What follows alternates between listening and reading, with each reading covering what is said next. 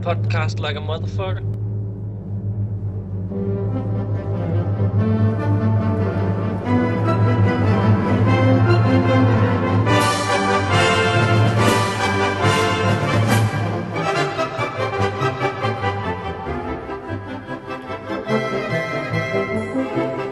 Fuck, I don't know what episode it is. I think that's the start. That's how we start the podcast. Yeah, exactly. Is that you don't? It goes. The little never musical bit fucking know. plays. The little The- musical bit plays, and then it just opens with "fuck." I forget what episode it is. So I'm gonna guess it's like 59 or 60. That's my You guess. think it's 60? Well, Henry, did you do a podcast with those other guys when you had the cheese and wine super Yeah, I party? did. Yeah, I did. So that's probably 59. Yeah, so this is the big 60. This is 60. Okay, so we're at 60 then. So what do we say? Hello and welcome to Avatar Podcast, episode number 60. Yeah, 6-0. Introducing your host with the most, Henry P. Miller. Henry? Hello, and welcome back. This sounded like a game show. Yeah, I know. Did you guys like it? I felt. I mean, I can really like throw a DJ voice on sometimes. Yeah, like I feel like you channeled your inner North American kind of stuff. DJ I mean, Sass. I can go. That was really a gentle version of it. I can go a lot. I can go a lot more extreme. But let's save that for maybe episode 61. Yeah, exactly. So tune back in next time. Also joined today by podcast co-host Sassial Greetings. and Casimir the Swede. Yeah, hello. Soon to be back in Sweden. Yeah, exactly. Like, I have a big announcement. I am now also a full-time Knife Edge player. Heyo. So, are you going to join the staff now? I'm gonna aim to do it once I like figure all this shit out with the moving and the country and stuff. But yeah, that's the plan. I think. Aren't you in lockdown for 7 days? Yeah, that's also a good point. I literally have nothing to do except apply for jobs during this time. So You could pack your bags and shit. yeah, I mean, to be honest, it's not that much shit. I've only lived there for like a year, so it's probably not gonna be that big a deal. How are you gonna bring it all back? What's your plan? So my girlfriend's parents live in Netherlands, pretty close, so they're gonna help me with storage, like to store some stuff there. And then you're just gonna you're gonna slowly bring it back as you or her go on visits. Yeah, and or stuff. depending on where I end up, Yeah, okay. But you're bringing all your hobby stuff back to Sweden, right? Yeah, that's the plan. Like I'm literally gonna have I'm gonna have 2 bags, like one with clothes and one which is just gonna be hobby shit, like a little suitcase. Nice. Nice one. All right. So All right. today's show, we are actually going to be doing a quick sneak peek of the new Hobgoblin supplement for the Infernal Dwarves. What up? So this is going to be the next auxiliary army book or legendary army book supplement, whatever you want to call it. And the team have given us a few new units to do a bit of a sneak peek preview on. These are going to be work in progress stuff, so it could change. But before we go into that, we're just going to talk the usual hobby stuff that we've been working on, and also take a very quick overview on the points update.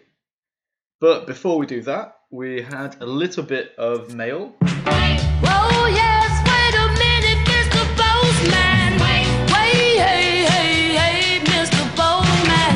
Hey, Mr. Postman, look and see. Whoa, yeah.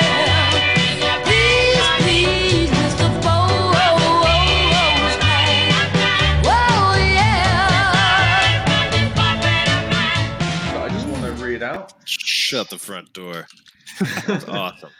It's not very interesting, let's be honest, but it is some feedback that we actually got. So, I'm gonna the person who wrote in to the show will remain anonymous. And he says he likes the show, however, he has something negative to say. Oh no. He said the Dread Elves Army Book review.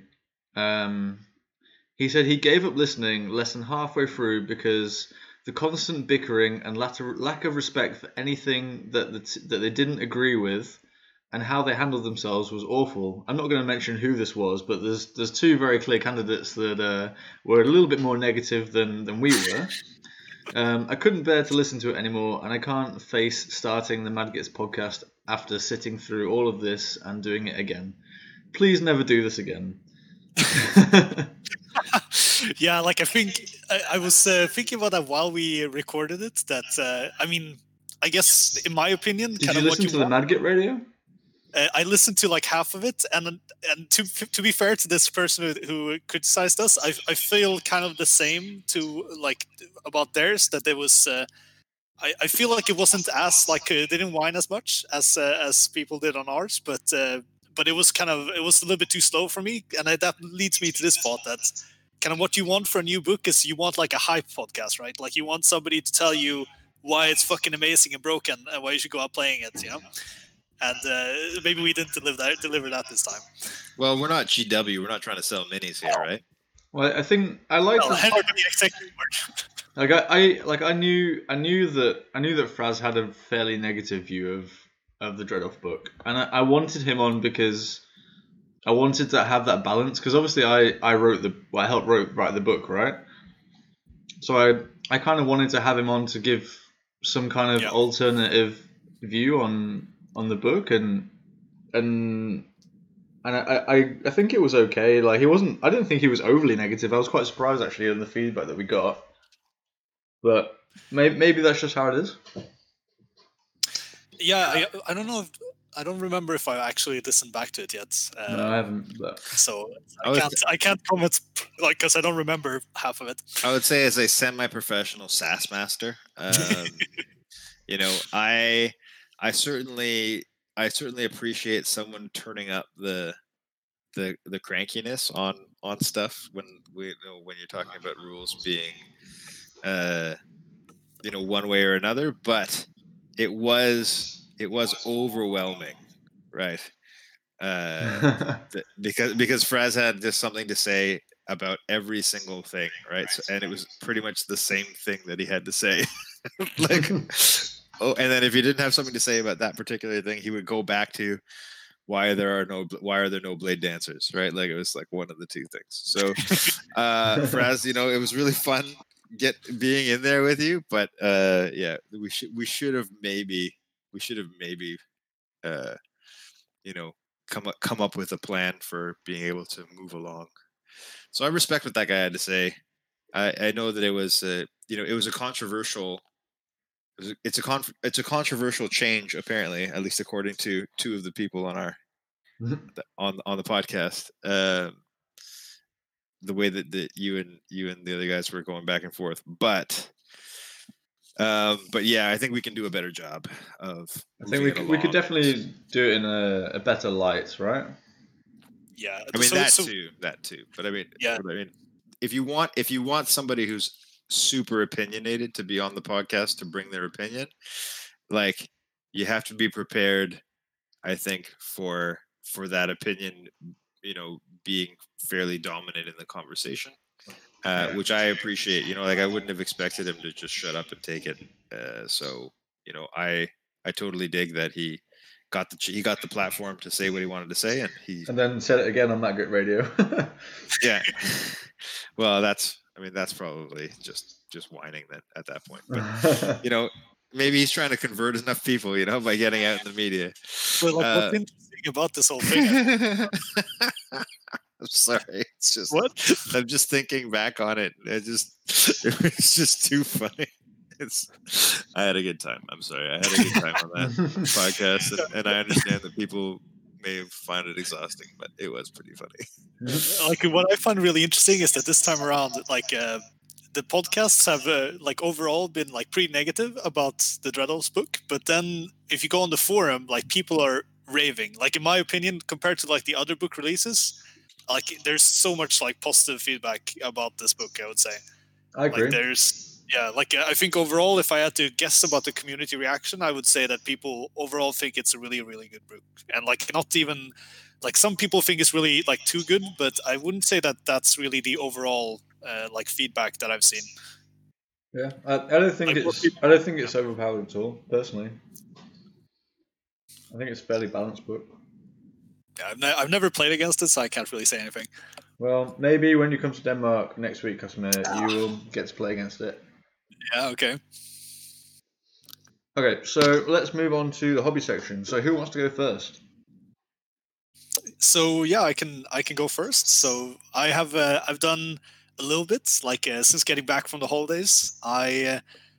So first of all, I participated in this campaign they have on the forum right now called Cravenlands, which is run by a few people who are like have staff roles in Ninth Age, but it's not an official campaign. And kind of the format is that they have like an ongoing story where they publish like little snippets of that story, and then depending on what what the snippet is about, they will ask you to like provide pictures of your painted molds or molds that you've gone and paint for the campaign that represent whoever it is in the story. So like a unit of handgunners or like a wizard and stuff like that.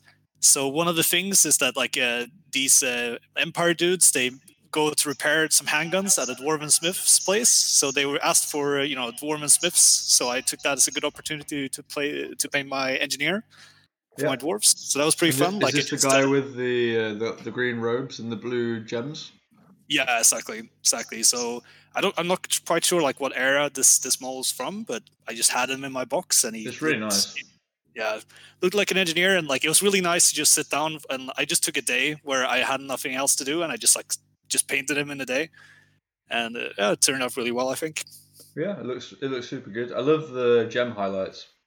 Yeah, gems are so like it's really satisfying to paint gems. And I guess one other thing I did for this is that I actually all the colors are mixed from like except for the metallics are mixed from like pure pigments. So I didn't actually use any of like Games Workshop colors for skin and stuff. I like really tried to learn how to like mix a skin tone by like red and brown and stuff like that.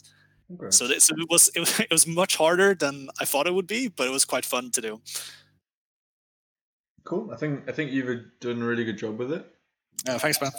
The picture is up on the YouTube video if you're watching from home on YouTube. Yeah, you can. Otherwise, you can always find it in the Cravenlands like topic, and also on our project. Hammer Time P-log. Yeah. Cool. So what else did you? Quick timeout. I just gotta go. My kid's crying. I'll be right back. Okay, we'll just carry on. Yeah. So what else have you been doing, customer? Yeah, so I also participated in this like Secret Santa like thing that Omar Common or like organized on the forum, which was really nice. So we got like a lot of people signed up, and then we were randomly distributed another person on the list to send a gift to, and you got to like put in like I collect this army and I'm interested in these kind of things. So I got this package from another dwarf player who sent me his like goat riding dwarves. So he sent me these 3 dudes on goats, which are pretty cool, and 2 of them he'd painted already. So I think you have a picture of like the condition I got them in. So I kind of I haven't taken a picture of it, but I started like refurbishing them a little bit because I think he has like a very basic paint job, which is kind of base coat and a wash. But it was actually good because that just means I don't need to do the boring shit. So do you know where these models are from? I have no idea actually. Like I spent like a couple of minutes thinking about it, and then I was like, whatever. I'll just paint them, and I don't know, maybe use them as unit fillers or hold guardians or something. Yeah. But it's quite nice. Like I just I can just add some highlights. I don't need to really like I don't need to do any of the boring stuff. I just need to bring them up so they fit with the rest of the army. So what are you going to paint them different color to what they are? Not so much. So like one of them has like a gray goat, another one has a brown one. So I've brought those up so that like the gray one is a little bit more white, and the brown one is like a little bit more reddish. And otherwise, I think I'm just gonna like highlight really all the areas, which I think will work quite well. It's mostly like metal on the dwarf anyway, and that will just look a lot better once I've added like another coat of silver, which is brighter. Cool. Yeah, I guess just doing a few highlights on what's already here is not going to be a big deal. Yeah, exactly. That's the plan. So I can like bring them in. There's one of them was unpainted, so that one will be. I'll like choose some different color, but I haven't started on that yet. Yeah, and I guess you can use them as unit fillers. Yeah, exactly. Like since I painted the Hole Guardians last time, like I don't really need more than 6 Hole Guardians, I don't think. But you know, I'll just squeeze them, like use them inside of units instead. Yeah, and we also have a picture here of your Hole Guardians. Yeah, those are ones so I think I talked about them last time, but it was like we didn't show them, and I mean I'm really happy with how it went. I tried to do like the blending of the lights around like the runes and the spheres and stuff. I think it's worked well. Yeah, really well. it was so fucking annoying though, because so the blend was like from light blue to white, and white. How did you do it actually? So I Is did it really I did watered it with, down? yeah, I did it with like wet blending. So kind of the idea is that you water down your 2 colors that you want to blend, and then you put them like, you know, while they're watery over one area and then another area, and then you just kind of try to swish your like brush in between to like make them combine in a smooth manner. And it's to be honest, it's really a skill you need to practice. So that's why I decided to do it for this unit, because I felt like I'm not really that good at it. Like I need to be good, like be better, right? So it's it really, like, you just need to somehow get a feeling intuitively for like, if I move the brush like this, you know, do I end up with like a weird pool, or do I get the paint to like flow into each other? But I can tell you now that like using white and something else is a terrible idea when you're learning this, because white pigment is like really terrible. Like it's really, you know, crusty and it dries really fast. So it was quite hard work to get this to look like this. I think you achieved a pretty good effect though. Yeah, thanks, man. Like it's I'll show you when you see them, but like it's, if you look real closely, you can see that there's like it's not completely smooth, but I'm pretty happy with how it turned out. But I think it's fine for what it is. Like you, from a distance. Yeah. I mean, if you go real close, then of course you're gonna notice all the mistakes. But yeah, I mean, exactly. even on the picture, it looks fine. Yeah, and that's how I wanted to paint this army anyway. I don't want to like spend too much effort. But like if it's something like this where it's like I'll spend time on this one detail, and I mean the rest of the model is just dry brushed basically. So. Mm-hmm. Okay, well, seeing as Alex is babysitting, I think I can go next. So I've been obviously working more on the samurai, and so the big project over the last 6 weeks has been the dragon that I've been doing for my Dread Elf army. It's actually a dragon that Alex 3D printed for me. Yeah. It's from clay cyanide miniatures. And it took like quite a lot of repositioning because it's meant to be on a round base. But I had to obviously convert it so it's on a chariot base, or a 100 by 50. 50 by 100. So was it really like going in a circle on this round base? Yeah, base? exactly. So it was supposed to be on like I think like an 80 mil round or something like that. Okay, that's not too big. 100 mil round. Yeah, probably. So it could have been like fairly I had to narrow it down somewhat. Like when I kind of did like the test, like put it together and see how it looks, it was very okay. This is going to overhang a lot on the on the 50 by 100. And I was like, that's not a big issue because it's not very often that you get charged in the flank anyway. But you just figure it out. Like like if it doesn't work, you can always just mark the position and put it slightly inside. But basically, what I did was I just like the back section of the dragon is pretty much how it's supposed to be, and then I just left one of the sections out, and then cut a chunk out of another section. And stuck it together, and then that kind of worked how it looks now, which fits really well on the 50 by 100. How much scales did you have to sculpt? Quite a lot, and I had to paint. I had to paint individually every fucking scale. Well, I didn't have to, but I chose to. Which, the issue was that there was a few places in the print that was not like perfectly detailed, like some of it hadn't come out that well. So the only way that I couldn't, there's no way I could like wash it and dry brush it because some of the detail was a bit off. And if I'd have done that, then I would have had to like pick out like and then it would the bits that were not so detailed, and Yeah, then it just would be look, flat. then it would have looked really bad. So I chose to do the hard way and the long way, and and then in the end just decided, okay, I'm just going to do every single scale by hand. Like I did 3 layers on every scale. Oh, jeez, dude! Like now you're painting like I used to paint, where it's just like, how do I get this done? I just invest all my life and time into it. Yeah, but I figured this is like the centerpiece of my army, right? Yeah, So Like, I this was is where- like, I'm only going to do this once. yeah. So like this is how I painted every mole in my Undying Dynasties, and Yeah, I like couldn't do that. afterwards, I was like, I could have probably got the same result, but a lot easier. You know? Yeah. Yeah, so What's up? I'm really happy with how it came out. I'm talking about the dragon model. Oh yeah, sweet. Thank you very Yeah, I much for figured- printing it. Oh, my pleasure. I think it's really nice actually. Like It took several days. It took about 6 weeks to paint it. That's fine. This is where like when I painted my Sphinxes, my Undying Dynasties, it's also like each Sphinx is like 3 or 4 weeks of painting. Yeah. It's just terrible. But it's like the robe on the guy on top is really nice as well. The blue works like really well on the outside. Yeah, I was quite happy with how the character turned out actually. Yeah.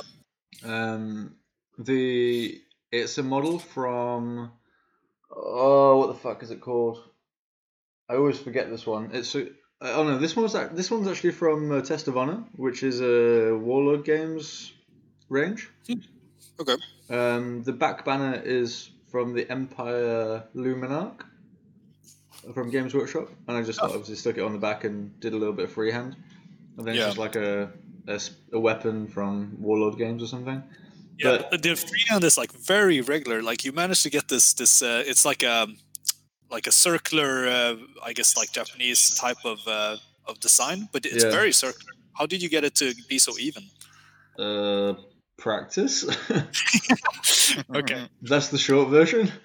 Yeah, I mean, I wanted obviously like the mons that I'm doing for all of my infantry are the circle with a cross. Yeah. And so I wanted to do like the same kind of mon to tie it in with the army, but make it a little bit more elaborate. So it's the same circle with a cross, just a bit more elaborate. Yeah, exactly. You filled in like the 4 segments of inside the circle with extra designs. Yeah. So yeah, the idea is that it ties into the army, but it's a little bit more elaborate because it's the general or whatever. Yeah. No, I think you should like. It's definitely something to be proud of. It's really, really nice. Yeah, I'm super happy. I think, as I was saying, Alex, there was like a couple of sections on the print that were not like perfect, so it made it really difficult to. I couldn't just like wash it and dry brush it. I had to paint every single scale.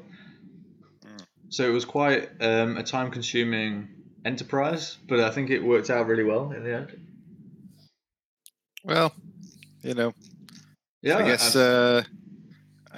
I mean, I think it looks pretty lovely. So I don't feel bad for you at all. No, I'm super happy. Free. I'm super happy, and I appreciate it. Yeah. So I mean, this was the main thing I've been working on for the last few weeks, and then I also did. I actually finished the banner for my Tower Guard. So I used the Last Samurai tiger banner that they have as inspiration, and I wanted to make like a tiger banner for the Tower Guard because I think they're like a unit that deserves a tiger banner. So yeah. So did you practice this design before you drew it? Or? Yeah, exactly. So everything that I do freehand, I draw out on paper 2 or 3 times beforehand, just to get an idea of like the dimensions and how to go about constructing the piece. Let's say. So because I think you really need to plan it out, especially because you're doing it on a banner which has limited space and if you don't plan it out, you can like go too close to the edge or. Yeah, I think the most common thing is that people don't fill out the space. You know, like they start and then it just ends up being something like in the corner or whatever, and it just looks a bit weird. Yeah, if I'm honest, for those looking on YouTube, you'll be able to see the picture of the banner. Basically, for those not listening on YouTube, I did the tiger symbol first, and realized that I hadn't really put it very much in the middle. It should have been a bit higher. So then I added like the Japanese symbols after. So there's some Japanese symbols in the top corner of the banner just to kind of fill out the space. And then the mon in the bottom corner of the banner just to again fill out the space. So I think I could have done it a bit better, but I've actually prefer how this has worked out rather than the actual intention. I think it's actually really nice. Like, it adds some extra interest instead of just and also, as you said, like ties it to the other units. Yeah, exactly. And it was actually much easier than expected. I thought it would be quite difficult to achieve, but the tiger was actually easier than the snake banner with that what I did for the spear unit, the legionaries. Oh wow! Because it looks really, really nice. Like, because normally what to me, I would imagine to be the issue is like getting the proportions of the animal and its face and so on to be right. But like, this looks just really, really good. Like, you really nailed those things. Yeah, the tiger is a mega winner. It's the big winner on the banner. The issue is when you do it on one side, then you're like, fuck, now I've got to do the exact same thing, the exact same proportions on the other side. That's why the best banners are the ones that are facing forward, and you only need to do one thing, Yeah, not so with the samurai banners. So this one's actually from the Highborn Elf Chariot model. So that's where I stole it from, if anyone was wondering. Nice. So the last thing I've been working on is a couple of unit fillers that were also printed by Sassial, and these are like Japanese lantern things on sticks, and they're on 20 by 20s, so they can fit in any of the infantry units. And they're printed by Sassial, and I think they've been actually worked out really nice. Like, one of them was printed like perfect, and the other one was like slightly not perfect, but it's still really good. And I just kind of went with, I wanted to use a blue for the roof because I also wanted it to tie into the army, but I think the red like on the actual lantern itself, I think it works really well. And I'm going to do the same for the gates and stuff that I have planned as well for other unit fillers. Yeah, it's cool. I mean, I think that it would have been like a bit cheesy to make them also orange. Yeah, it would have been a bit too much maybe. You know what I mean? Like, if they were orange and blue and everything else is orange and blue, it's like, these are like objects in a world is kind of the idea, right? So they don't have to be like proper, like full-blown matching your army. I think that would be a bit weird. Yeah. Like, I'm not going to paint my rocks like yellow because my army is yellow, like... I think that's actually something that's quite like important in army design in general. Is like when if I go back like maybe 5-6 years in my painting, I used to really like I had picked out the colors of the army, and then I went like, oh, these colors have to be on every model, like no matter what. Like, I know we're talking about terrain now for unit fillers, but still, like, kind of that was the idea. And now I've realized that you really don't need that to tie it together. Like, when I painted the dwarves, like every dwarf has a different color of clothing basically, but like in general, for example, I paint all the metal the same, all the bases are the same, and it still kind of ties it together. So I think you don't need to always have the exact same color choice. Yeah, I mean, if we just go back to the dragon again, I think I use yellow as like the main color of the dragon, which is like not the color of the army. Yeah. But I think it works really well because the yellow flowers on the base kind of tie the yellow in, and I've also used orange and blue, and the character is obviously the same armor color and everything as the rest of the army. So I think that's a really good example of how you can use like other colors and still tie it into the army. Yeah, you create like visual interest as well because it's different. Yeah. So Alex, good way to what have you been doing in the hobby? Well, I printed some things for some friends, And then besides that, I've been like having a lot of fun just staring at my cabinet full of unpainted models. You did That's build some been- Feldrax though. I built some Feldrax. I built 3 of those ones from was it Lubart's miniatures. Lubart. Yeah, that's it. Lubart. And I built them with the dual wielding or the paired weapons combo. Yeah. And they're gorgeous models. They're beautiful. They come with raised bases that basically I decided to use because their poses go with their bases. So I'm gonna have an interesting time kind of making sure that those fit properly with the rest of the army. But I think it'll be quite doable. But they're like awesome. They come with multiple head parts to like There's loads put of in. options, right? I just went all with helmets because I think the helmets were so dope, and like they also have the kind of Chaos Army helmet with the high pointed horns, and so I was like, that's my jam right there. They have like plate armor on the upper body, and they have 2 different types of arms. Basically, one set go with the paired weapons option, and one set go with the great weapons option. And then you have a little bit of maneuverability, not a ton, with like how you pose the arms. And I guess you could also like the way you can kind of figure how you glue the neck on with the head for some sort of adjustability. But like the dragon legs, they all sort of go on a certain way. Like they fit onto the body in a very specific way. So that was not something I really wanted to mess with, but they look good. I mean, I managed to glue them all together, and then I dropped the first one I glued. I dropped promptly after I had glued it all together and snapped the axe off of it right at the hand. So I pinned that back on, and then I've glued them to the bases now, and I'm just looking at them in their gray look, and they look awesome. But here's my main concern is that like for starters, I mean, I know it had a lot to do with COVID and stuff, but like we ordered these things like 8 months ago or something. Yeah, to be fair, we did order them on like a pre-order thing. Oh, okay. But yeah, even so, they were fucking so slow. I think it was because of COVID. Like they got blocked in Lithuania or wherever they're from. Yeah, and I mean, I totally understand. I was just madly looking for them, but now that I've been playing with Feldrax, you know how good they are.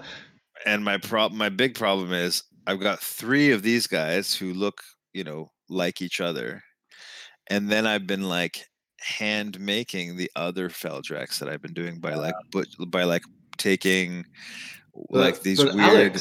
But Alex, you know that you're going to have 2 units of Feldrax at least in your army, so you just need to get another 3 of these and make a couple of the others, and then you're going to have 2 units of 6.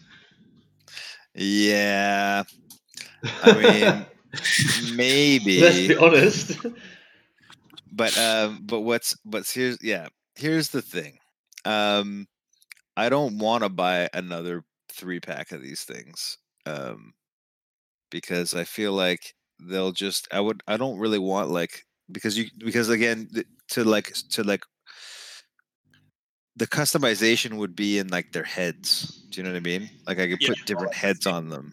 You can also do different poses with the weapons. Not really. No.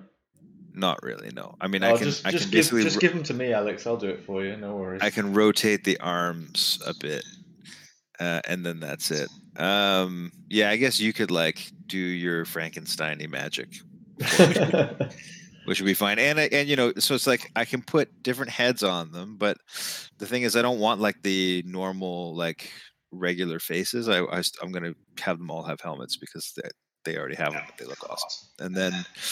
And then yeah, I don't know. Yeah, it's. The other thing is, like, I guess I could come up with like a massive unit filler, but that would be weird too, probably. You can make a decent unit filler for these guys. You've got a lot of space on a 50 by 75. Actually, how well do they fit on the bases? They fit like perfectly on the bases. Awesome. Yeah, but like if you want to run like a unit of 4, for example, like having one base that's something different is fine, I would say. Yeah, but the way I've been playing with them, it's like 5 or 6 is the Okay. way to go because they just wipe shit off Yeah. the board at 5 or 6. Like if I have 4 of them, they might be dangerous, but at 5 or 6, they're like, oh, what am I fighting? Doesn't matter. Here are 22 attacks in your fucking face right now. Like, just bluff. Like, thank you for joining. Yeah. I suppose you'll run away now. You know, it's just they're insane. It's a good time. Like I had a game against Pete, and my Feldrax just won me the game. They did, and actually, honestly, it was them, and I took an Exalted Herald with like the dragon thing, and like the tower, and like the extra tall towering presency perk or whatever, and he just caused he also just like flew over some like impassables, just like ran at one unit.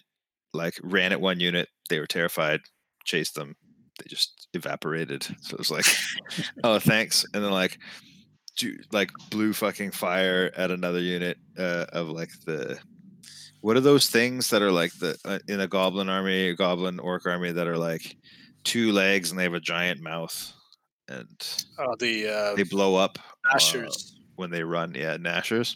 Yeah. He like, so yeah, there was like a block of 15 of those or something like that, and like he just like used his breath weapon on them and then like zapped them and took like a third of them off the board right there before they got a chance to attack anybody. And then he dropped 2 comets, one of them, or landed 2 comet spells, one of them dropped and like destroyed his warlock on a chariot, destroyed his battle chariot, like did between 7 and 11 damage to every other unit that was in the range, which was most of his army. And then when I only hit one of my army units and I did 2 damage. I'm like, oh, 2D, gotta roll 2d6 here. I wonder what's gonna happen. Oh, 2. Like just after smashing so much of his stuff, he was just like, oh yeah, great. It was super funny. Yeah, Comet is such a good spell. So like Feldrax and Comets are my heroes. All right, but yeah, let's move into the new points update. Oh yeah, and we played with the new points rules in the new spellbook. I'm gonna get some more beer. Cool. So Let's just take a quick break then.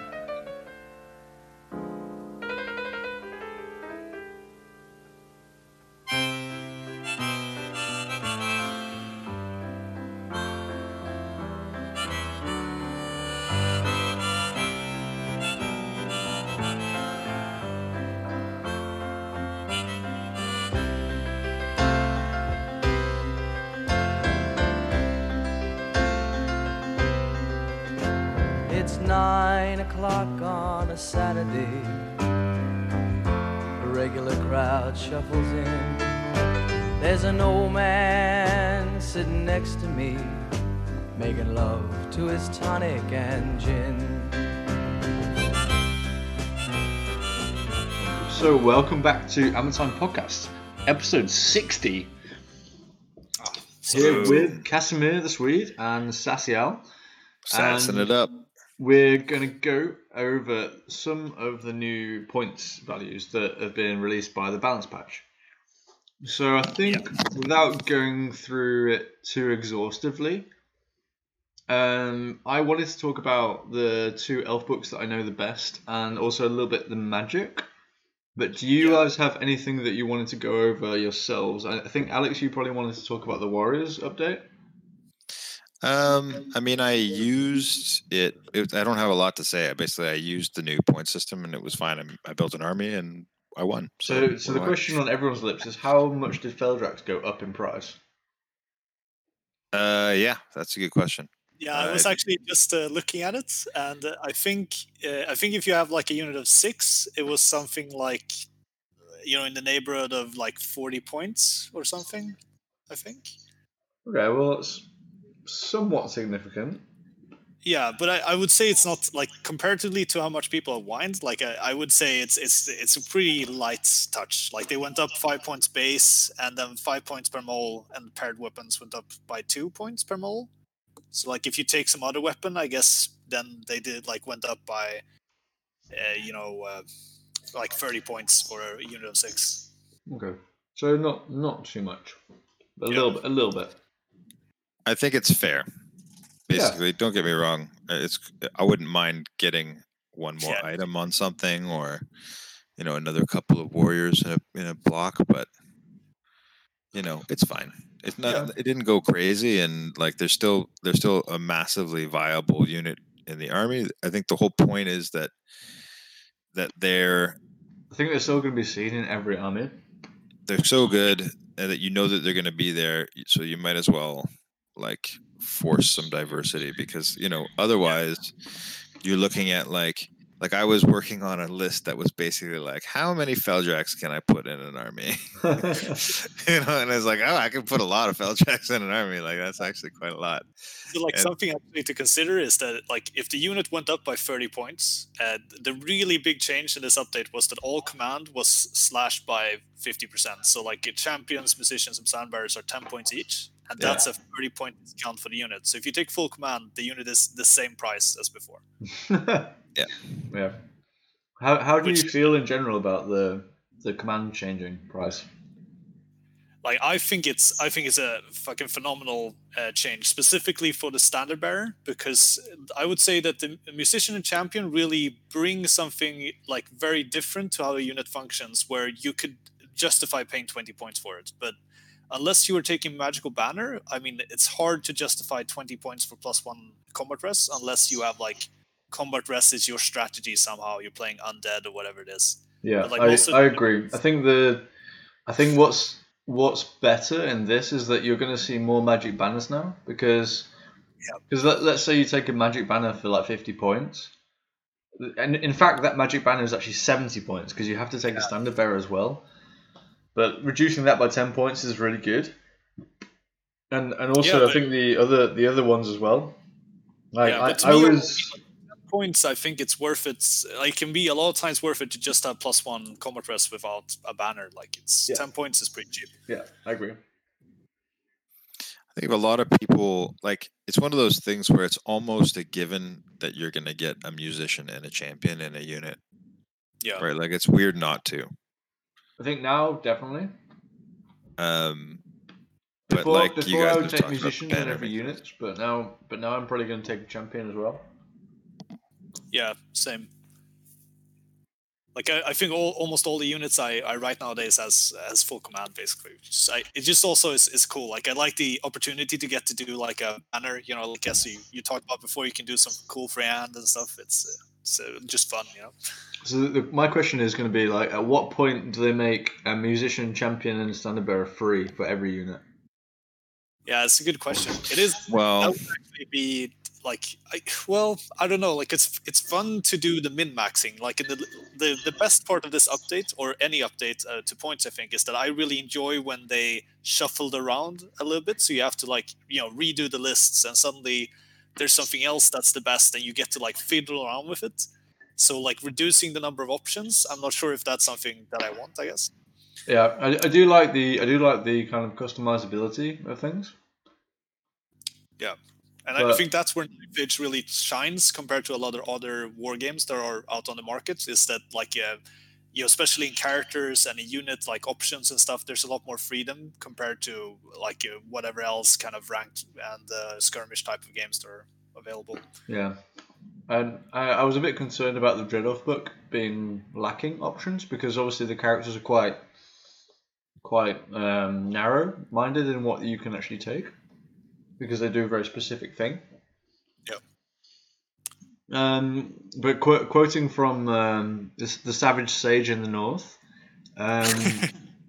he's always saying, well, could you imagine your regiment leaving home without their drummer boy and their sergeant and their regiment standard?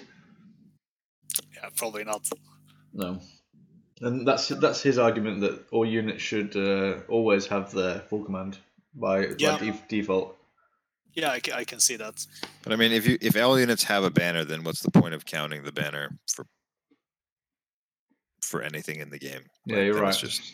it's just negligent. It doesn't really I make guess any sense. I guess the point would be when you fight stuff that's not like ranked, like if you fight a monster or if you fight like like something like War A Dancers, skirmish where unit, yeah. or whatever it is that like wouldn't have a banner because they're like in a kind of a elite small units. Like Blade Dancers, for example, is like a really good example because they're a dancer unit without a musician, because no one would ever take a musician on them because there's no point in really having it. Yeah, it's a It good doesn't point. give you anything, so because they're light troops, right? So that's a bit of an oxymoron. Yeah, I agree. But so I think overall that was a really, really good change. So one thing I would like to, when we're on the Warriors book still, is that the chosen champions or whatever they're called, or favored, is that what they're called? Favored champions?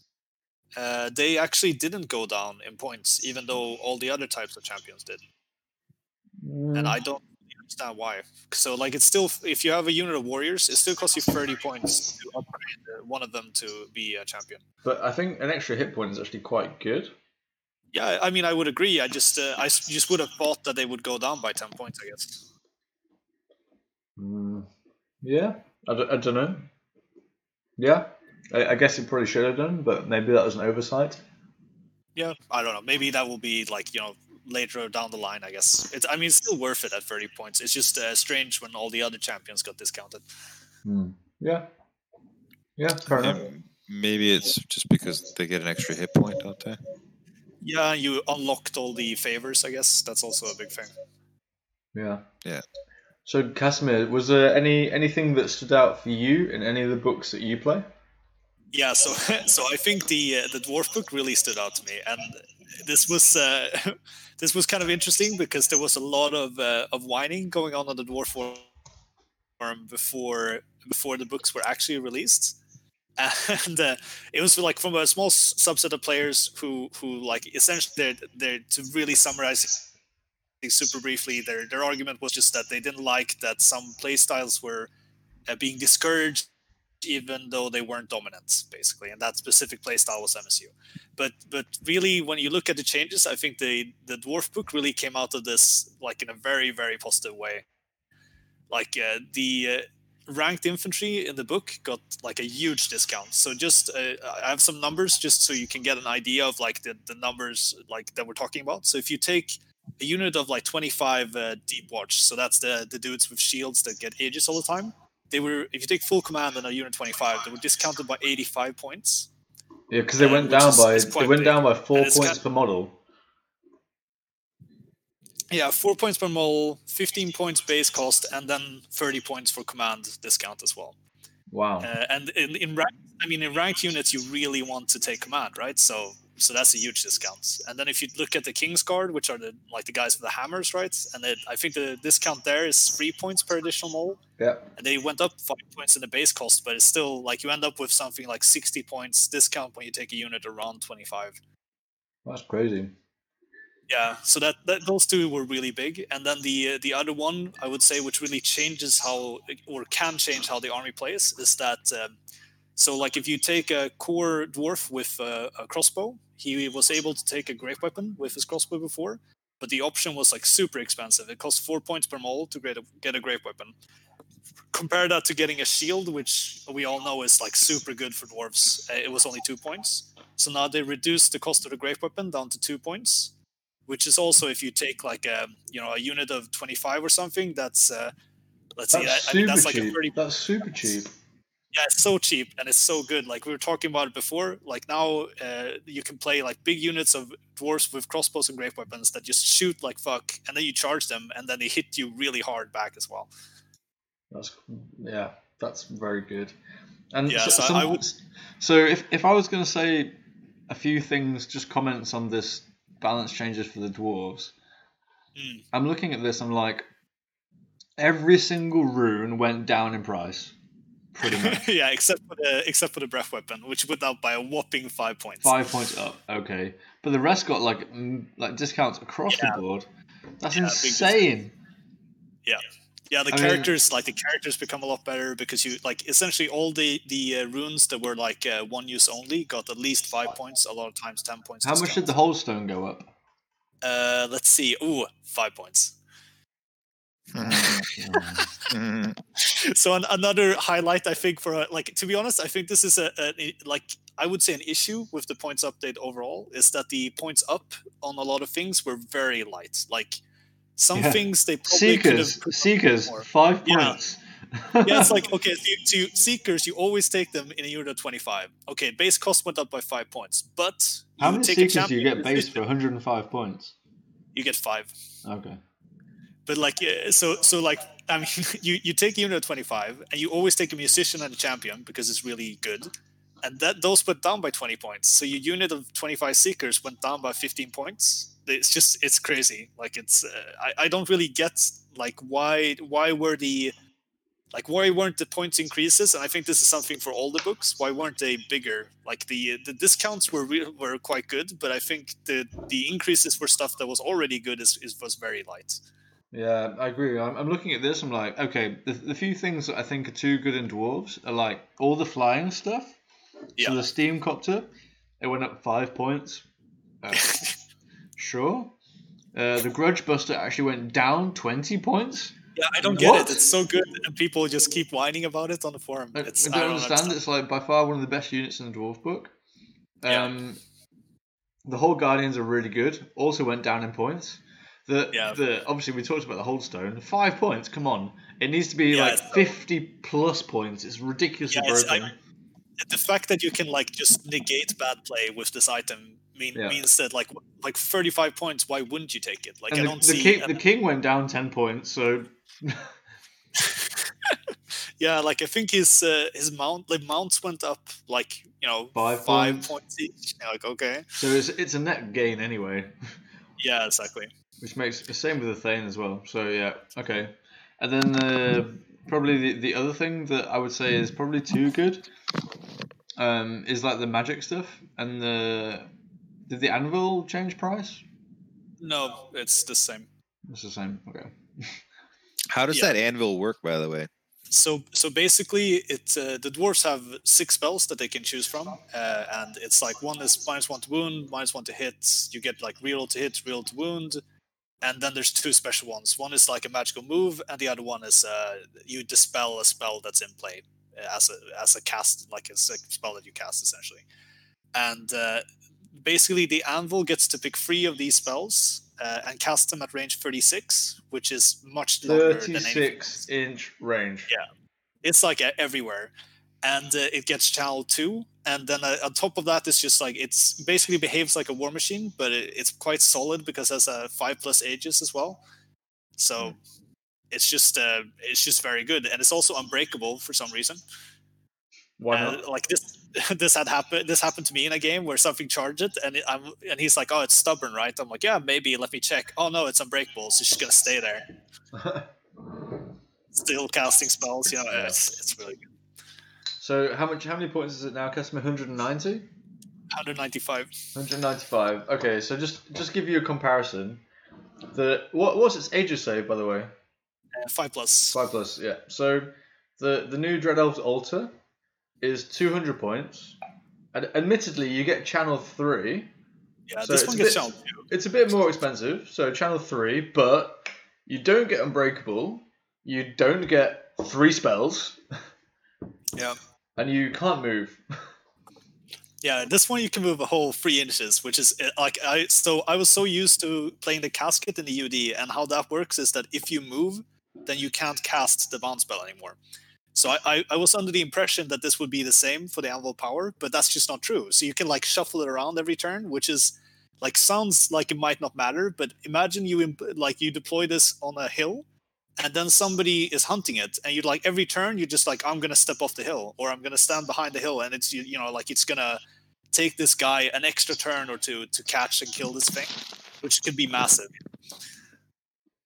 Yeah. Yeah, in a 6-turn game. I think it's really undercosted. Yeah, I would say it is very good. For 3 But bounce Henry, spells? Henry, quick question though, Henry. Yeah. With the altar, what does it matter if you're not unbreakable, since the altar doesn't move? It can still flee. Oh, Like it can. If you beat it in combat, that's kind of when it matters, I would say. Yeah, Is it still fearless takes or a whatever? break Can you test. cause terror on it? No, it's fearless. It causes fear. Yeah, so like it won't flee from shooting or panic, but if you charge it and then you don't kill it, but you break it, then you can run it down. Okay. I Good think to so, know. yeah. But it's just a bit like, come on. Anvil is like so undercosted compared to the Dread Elves one. So do you want me to go through the list that I'm currently playing? Yeah, in relation to so these? let's take a look at your Celtic Cup list. Yeah, let's see. Let's see if I can find it so I can post it for Al as well. So taking advantage of all the broken stuff that we talked about, aside from the Grudgebusters. Yeah, so like my old list with all the seekers, like basically just Alex, didn't change. Casimir has 2 Holdstones. Right? You're allowed to have 2? Yeah, like one on the like you can have one per like fighting character basically. What? so my old Have list, fun which playing was against that, Alex. it was just like a lot What? of seekers. That was like the same price. So like I decided to, like when I started making this, I was like, let's just take everything that went down in points. That's the plan basically. So I have this list where in core I have 2 units of 25 marksmen with crossbows and great weapons, and they both have musician standard bearer with runic standard to hold. And what that does is that when you count steadfast, they count as having 1 more rank than they're currently having. Which means essentially that you can deploy them in really long, rows, so they can shoot like crazy. And then if they get charged by like a monster or something, they always count as having an extra rank, so they don't break steadfast until basically you kill all of them. Cool. So that's really solid. And now they fill out core perfectly with, or not perfectly, you get like 5 points extra or something with 2 of them. Then in my like elite section, I decided to take like each of the infantry blocks that you can get. So I have a unit of 6 Hold Guardians, which has full command and Banner of Relentless Company. So this unit can choose the Vanguard, and then you can pop your March Banner and move like 27 inches on the first turn if you want to. So it's good. Then I have a unit of 26 King's Guards, and you can think about these like they're essentially like. Why did you take Banner of Speed? So here I was thinking about taking another Banner of Relentless Company, because I have a second one on another unit. But the thing is that you can only pop 1 Banner of Relentless Company per turn. So I realized that there won't be 3 turns in a game where I'm gonna pop Relentless Company banner. Really? So You can only do 1 per turn. Yeah. I thought first I'm just gonna pop all of them in the first turn and push, but you can't do that. So that's good to know if somebody tries to do that against you. Interesting. So I thought the dwarves will already march pretty fast. They march 9, So this unit is like my hammer. It's gonna kill shit because all the King's Guard have 2 attacks each. So then I thought if I give them Banner of Speed, they can still march 11 inches, and they go a little bit faster, so they'll be able, hopefully be able to charge stuff, that the other units are engaging. Interesting. I think there's better choices for the Banner in this unit, but. So what would you take instead? You've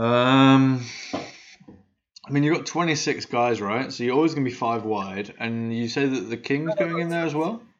So the plan here, I guess the plan is that I have 2 characters, and I have a king on a war throne. So war throne takes it takes 3 times 2 in space. Yeah. So kind of the plan for the King's Guard, because they're the fighty ones with 2 attacks and great weapons, is that they'll go in horde or line formation. I should drink. Okay, then you'd be 8 by 4. Yeah, exactly. So I'll be 8 by 4, and then they're just gonna try to go smash it, because the king, of course, is super killy also. I was gonna say what is that go Rune of deep and Destruction take do? Legion Banner. Yeah, but I wouldn't take that on this unit, because then you'd rather take Deep Watch or something, because Yeah, true. the guys are holding. But So like flaming banner would also be good, or Yeah, Strider banner would also be good. yeah. Like being able to stand in a ruin or in a wood and get your ranks.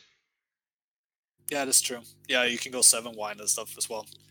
So I'll go through the rest of the units and then we'll do the characters. So I have to finish out the blocks. I have a unit of 24 Deep Watch, and they're the guys who like essentially the elite like anvil type of dwarves, and they have full command and Banner Relentless Company. So the idea here is that I push that unit up like into somebody's face, and they're really hard to kill. So like you can choose to charge them, but then you get stuck, and then you need to then the rest will come in behind.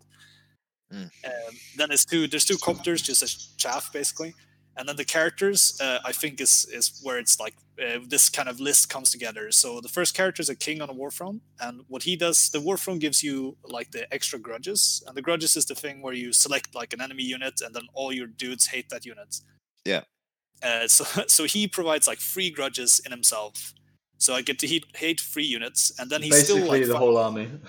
yeah, essentially. It's essentially like all the important units, you get to hate them unless you're fighting MSU or something. And then he has the Rune of Destruction, which is multiple wounds D3 against anything. And Rune of Might gives +1 strength. So essentially, he has 4 attacks at strength 6 with multiple wounds D3. And he has a 1+ save and like a 6+ ages. And then yeah, and a hold stall, of course. And then these grudges, they count for all your units? Yeah. Gross. So basically, the whole army gets hatred against the important stuff. Yeah, exactly. So it's just gonna smash, basically. Gross. And like the idea here is that like you can make a king that's really tanky as well. Like you can give him like an Aegis and reroll failed armor saves, but I didn't do that because the idea is that this guy has like he's protected enough. He has like 6 hit points and 1+ save. The 6 hit points is so broken. Like, So if you 6 kill him, hit does the points. grudges go away? No. Boo. But I mean, if you kill them, then like we've already fought a lot, I think. So. Yeah, I mean, use some snipes.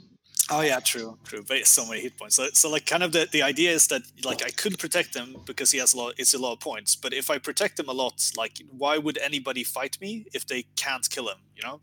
So like the idea is that he is like relatively light on protection, but really just killing. a 1+ save and a 6 of pages and res 5 and 6 hit points. Yeah, sure.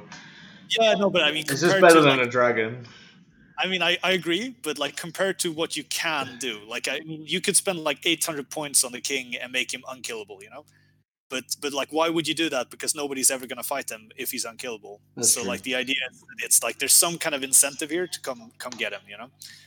And it's kind of the same with the BSB. It was a Thane. He has he has also 1+ save, and then he has a hand weapon of smashing. And this is the thing, if you remember, Alex, that like if you fight something of res 5 or higher, you get strength 10.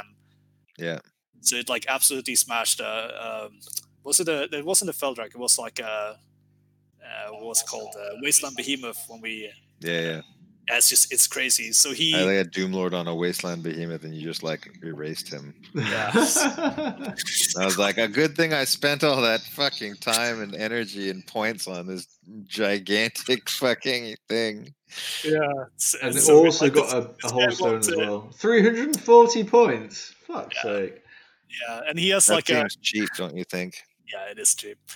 He has Runic like a Standard of banner. Wisdom as well, and he gets a spell. Yeah, so he has a banner which lets him cast like one of the dwarf runes on the unit that is in. And Rune that's- of Iron? What's that? It's just +1 armor save. So like with the 2 Rune of Iron and the shield, he ends up at 1+. So then to round it all out, Is he I res have 5 as well? yeah.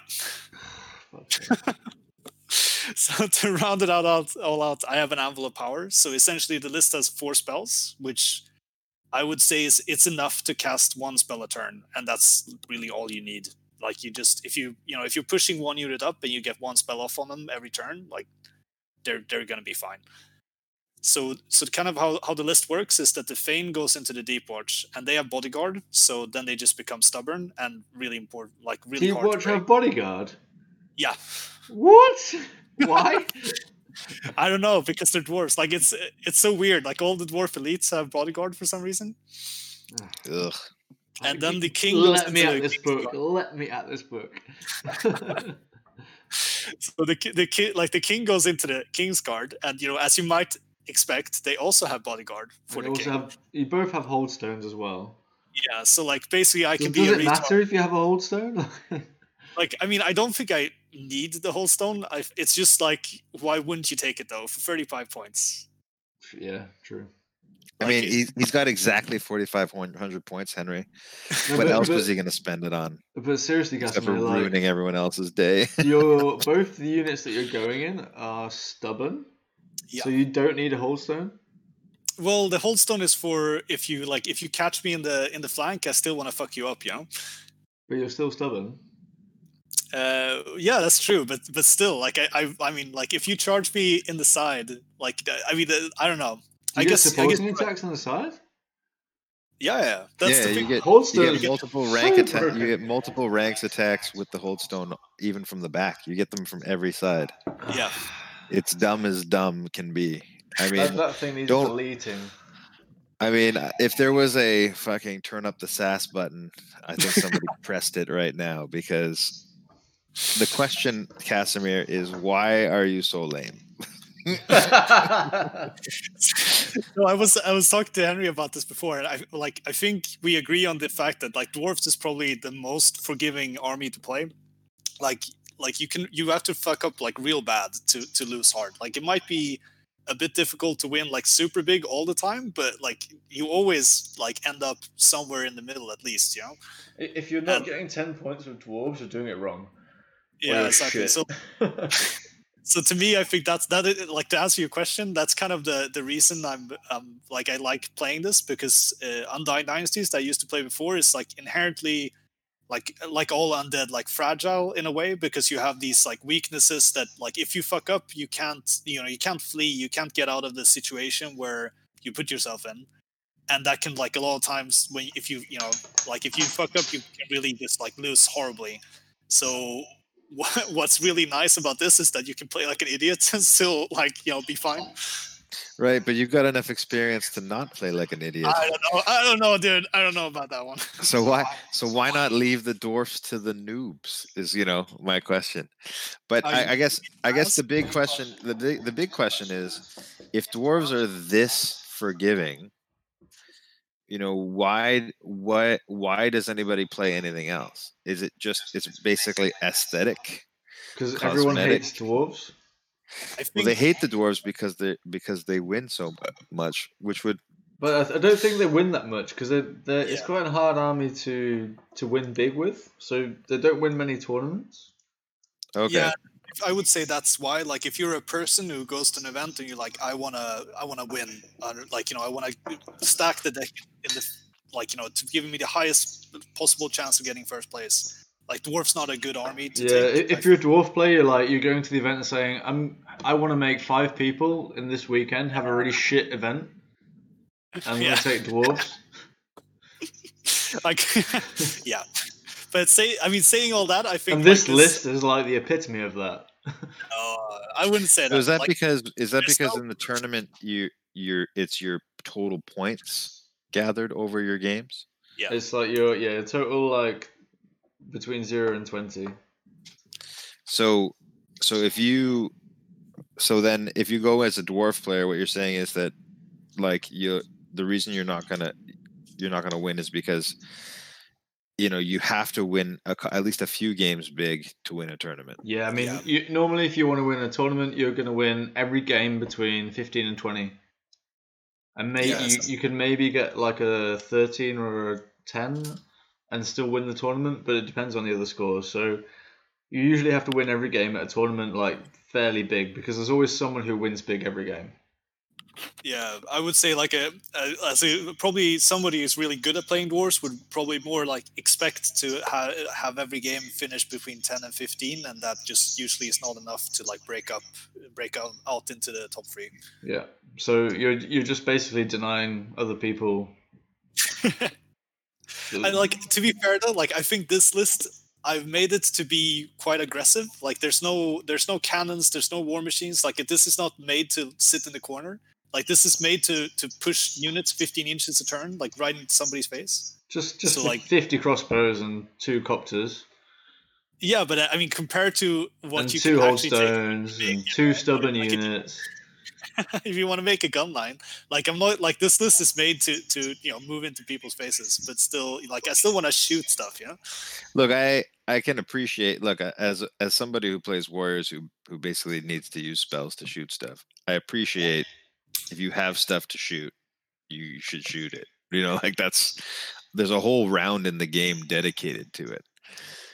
But it's pretty funny that you're able to like just hit a big check mark on your core by putting 50 marksmen together with crossbows and great weapons. Like, how are these guys at fucking melee fighting? Because I'm And imagining 565 points?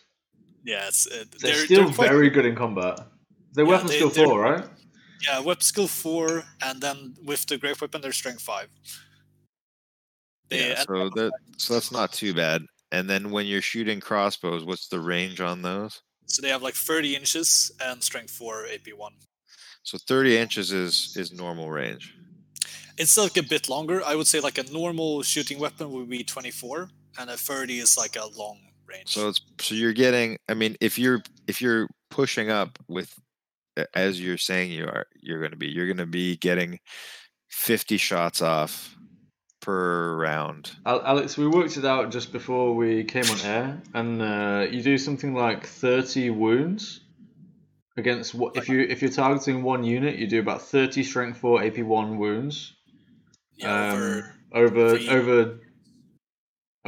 2 rounds of shooting and 1 unit standing and shooting. It's pretty brutal. like against a res 4 unit. So that just means that unit's gone. So that's if it's against a unit of warriors, that's 15 dead warriors before combat. Yeah. Yeah, it's pretty rough. Like kind of the idea here is that the marksmen like deploy on one side, and then they just like you just kind of shoot stuff and stand still, and then the other half of the army just pushes up the other flank. Mm-hmm. And with 30 inches of range, it's pretty easy to shoot stuff and stand still, isn't it? Yeah. Definitely. Yeah. Oh man, like after not shooting for such a long time, it's a lot of fun to actually shoot again, I have to say. Well, I can understand if you get to roll 50 dice every fucking shooting round. Oh, like hang on a second, I'm gonna have to roll in 2 batches. I've only got 22 dice here. No. Ugh. The best feeling is when they're like, you should roll that in batches, and you're like, no, and then you get 50 dice that you can barely hold in your hands. They're just like falling off when you try to roll them. Do you That's the own best. 50 dice? Yeah, 100%. Like way back in 8th edition, I had an Undying Dynasties list that shot like 180 shots a turn, and that was fun. Okay, so what we're saying is the that's dwarves are offensive. super cheap, especially in the new version that Yeah. you're playing with. I mean, they're not just cheap in the sense that they're inexpensive. Okay, so They're cheap moving in on that to term, the pointy ears. Yeah. I wanted to talk about the Highborn Elves and the Sylvan Elves because they're the 2 armies I know the best. So I think the changes in both books were fairly straightforward. It was quite obvious the things that went up in price and went down in price. Aside from the limits on the mounts, which I think is fairly uniform. The Spear of Blazing Dawn went up 5 points, which is probably fair enough. The Gleaming Robe went down 5 points, which is probably fair enough. Demon Bane went up 5 points, which is probably fair enough. I think the big change is the Master of Cranry Tower went up 30 points. Well, I mean, it was like an auto-include, basically, right? Yeah, but it doesn't. I think what it does makes it an auto-include, not the Yeah, price. So I think I would agree. you're probably still taking this. It's just more expensive if you lose it. Yeah. No, And I think would that's a bit negative, in fact, because you probably now are not going to put it in like a combat list. You're going to more run it at the back agree. in like an Like a- avoidance style, which is, I it's think like is a bit sad. design issue, right? It's like a design issue that they designed this choice that is just, as you say, like indispensable. You're gonna take it because it's so good, Yeah, and there's no alternative that does anything remotely the same. yeah. I think it's a little sad, to be honest. What is it? So why? What is it? What do you do with it? What do you do with it? It's a BSB that's also the mage that can also somewhat fight if you put some defensive kit on it. Yeah, like kind of, I would say that the reason why it's so important is that, like, normally if you take a BSB in a lot of armies, he is kind of a character that does like not a lot. Like he's a bit like half useless. But in the Highborn Elves, you can also make him basically an adept with quite a good spell selection, and that's why it's so good. Yeah, Gotcha. it chooses some good spells, and yeah, I think in most lists it's like a fairly auto-include thing, and then going up 30 points is quite a big nerf. Yeah. Good. Fuck those elves. You You know what I'm saying? Everybody out there that's a Highborn elf player can kiss my grits. You know what I'm saying? And it went down on the High Prince. So like it's only 40 points there. Yeah, but I think that's because that makes it the same price because you pay the base cost and then you pay extra if it's a High Prince. Yeah. So it's the same price regardless on the High Prince. It can't be a BSB on the High Prince. That's the important part. Yeah, exactly. The Fleet Officer went down 10 points. Not going to change the fact that no one will ever take that. Yeah. I think Queen's Companion going up 10 points is also fair. So you had a double nerf on the standard build because you have the Spear going up 5 points, and then the Queen's Companion going up 10 points, and then also the High Prince going up 5 points. Yeah. So that build, and also the Dragon Armor as well, if that's what you were doing. So everything kind of, all the kind of the Prince builds went up like in points. And all the Griffins also went up in points by about 20 points per Griffin, both on the Commander and the High Prince. So that's a substantial nerf there. There's a lot of armies running around with 2 or 3 Griffins, and I mean they're now going up 20 points, so that makes it not as nice. And the Dragon Armor as well. I'll drink Dragon Forged Armor. Up 5 points across the board as well. Probably fair because it does a lot. Yeah. Commander went down 5 points. I think with the Griffin going up and the Dragon Forged Armor going up, that's fair enough. Into the units, the Citizen Spears, the base cost goes up 10 points and additional models go down 1 point. I think that's fine. I think the most optimal way of playing these is in small units, so that makes sense. Trying to encourage the larger units. So like how many moles then? You need to go to like 20 or something? So when you get to 30 models, you pay the same price. X command group, because obviously that's down 30 points. Yeah. So yeah, the bigger units got cheaper. I think that's fine. Lancers, probably the standout, one of the worst units in the book. Down 5 points per model, down 1 point per additional model. I would expect these to go down more. If you read the other books, even the Warriors, like where Chosen went down more, like a lot more than this. Yeah, I think they're being very conservative because it's a core unit, but at the same time, additional models need to be way cheaper, in my opinion. Yeah. They can keep the base size as it is, but additional models is a bit of a waste. So I think they need to go down to 30 points maybe. If you're somebody who's running a lot of Lancers in their army, I guess Pete. I guess you're getting pretty excited. Yeah, exactly, Pete. Hey, Pete. Good news. But I mean, let's say you're running 10 models, so basically you're getting a 10 points decrease and a 10 points decrease in command. So that's a total of 40 points decrease in the unit, which is still probably not going to take them because they're so expensive and don't do enough.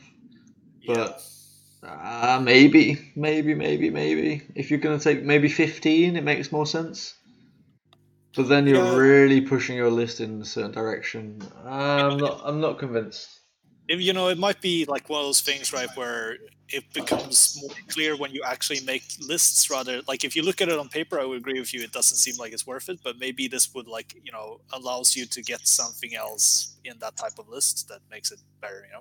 Yeah, I'm just going to do a quick calculation and see how much it costs for a unit of 15. But just to carry on, the archers got a bit cheaper, both base cost and additional models. So I think that could be an interesting unit moving forward.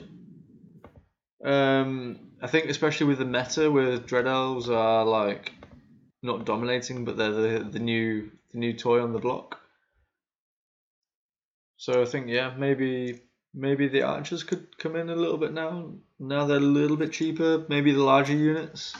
Just go back to the Lancers. A unit of 15 with full command is 580 points, but you're always going to want to take a magic banner. So you're still looking at like 600 points for a unit, which is just way too much. Yeah. Like let's just compare that 565 point block of dwarves against the Lancers. Yeah, there's just no comparison. Yeah, like it shoots. That's sure the Lancers are fast, but are they fast enough? I mean, you're still going to get 2 rounds of shooting on them if you take the first turn. Yeah, like I think you get if you're gonna have to run at those 2 units, you're gonna have to put more than a block of Lancers there. And the fact is that you've got 2 units there. So 1 unit of Lancers is not going to do it. No way. Okay, so the Sea Guards went up 5 points base and 2 points per additional model, so really big up in price here, especially on the larger units. Yeah. Maybe warranted. I think that's probably fair. I've seen Patrick playing 2 big units of Sea Guard just to fill out his core, and they're pretty good. So I think that's probably fair. Do you have any comments on that? I mean, it's interesting as a unit, right? Because it was one of those units that was seen as terrible for the longest time, and then suddenly they just shifted from being terrible to being good. That's because they get pointed in the right points bracket, but now they're going back the wrong way, and I think they're still going to be taken. I think this is probably a fair points change. They got like a big discount last time around, right? Yeah, huge actually. I think this is pretty much putting them back to where they were. But is this really that big of a change? I guess the additional models is yeah. So I mean, if let's say you're taking like 25, so Yeah. you're paying 5 points more per unit, and then an additional 10 models, so that's 20 points.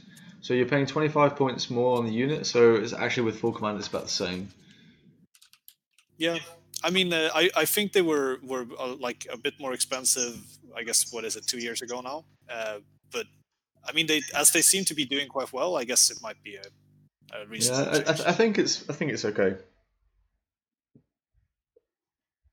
So all of the infantry all the elite infantry on the Highborn Elves got reduced by 1 point for additional models. So Swordmasters, Lion Guard, and Flame Wardens, all minus 1 point per model. I think this is okay as well because there's a lot of armies that don't use the infantry, and I think they are a little bit overcosted for what they do. Not much, but enough to make it need like a needful change. I think this is fine. The Phoenix went down in base cost, but the Fire Phoenix went up in price. Is the Fire Phoenix really still dominating? I seem to I'd still say see. it's the other way around, but Yeah, exactly. I thought it was the other way around currently. But so I think we're going to see much more Frost Phoenixes in the next maybe few months, few years. Like I think Frost Phoenixes are really strong. Fire Phoenixes, I mean, it's overall got a 5 point discount, but I mean, sure. Yeah. I don't really think it changes that much, to be honest. I think in general, with the Highborn Elves, the lists are not going to change in any way. The discount to Lancers isn't going to change anything. If people want to take Spears, they're still going to take Spears. Maybe people will take some more Archers, probably not. I think the Sea Guard as well is still going to see lists. The difference will be in the character section. Things are a little bit more tight over there, but if you want to take that list, you're still going to take that list. You're just going to reduce the points in other areas. So in general, I think there's not much really changed in the Highborn Elves. Maybe you're going to see more champions. Yeah, hopefully. I mean, hopefully we see more command just across the board in all armies, I would say. Yeah, but I mean, you're definitely going to see like champions on Reaver units now and stuff like that. Okay. I take back what I said. That sounds terrible. Okay, So, moving on to the Sylvan Elves. So everything here is pretty much price reductions across the board. It's all very like on brand, I would say. It's all Yeah, I think this is everything here makes complete sense. Pretty much all the magic items that were not used go down in points substantially, which makes sense because a lot of the items in the Sylvan Elf book are absolute trash. The Druid went down in price. The Avatar of Nature went down in price. That's probably questionable, but all the other stuff. It's already quite good, right? Because it's the big tree man guy. Yeah, exactly. Like 600 points is pretty good. I think that's a standout choice right now in the book. Thicker Shepherd went up. Fair enough. Dryads is an interesting one. Base cost goes up, additional models go down. I think Dryads are probably point for point one of the most efficient units in the game. And especially the larger units are really good. So this is an interesting change. I think they've this mirrors what they've done in a lot of books, and like this is kind of what they did in the Dwarf book as well for some units. Is that like the base goes up, but then the additional model goes down. So it's like a discount for ranked infantry, but if you want to run MSU or something, it's a little bit of an increase. Yeah, and that's probably fair enough, right? Yeah, I would agree. The Forest Guard went down substantially. That's a unit that you don't see very often. I think it still needs to go down a bit more to make it worthwhile. But I think the Sylvan Elf book is maybe going to change soon, so we'll see. Heath Riders, I think this is a big change actually. Base cost goes down, Heath Hunters go up, so that offsets. So the Heath Hunters are the same price.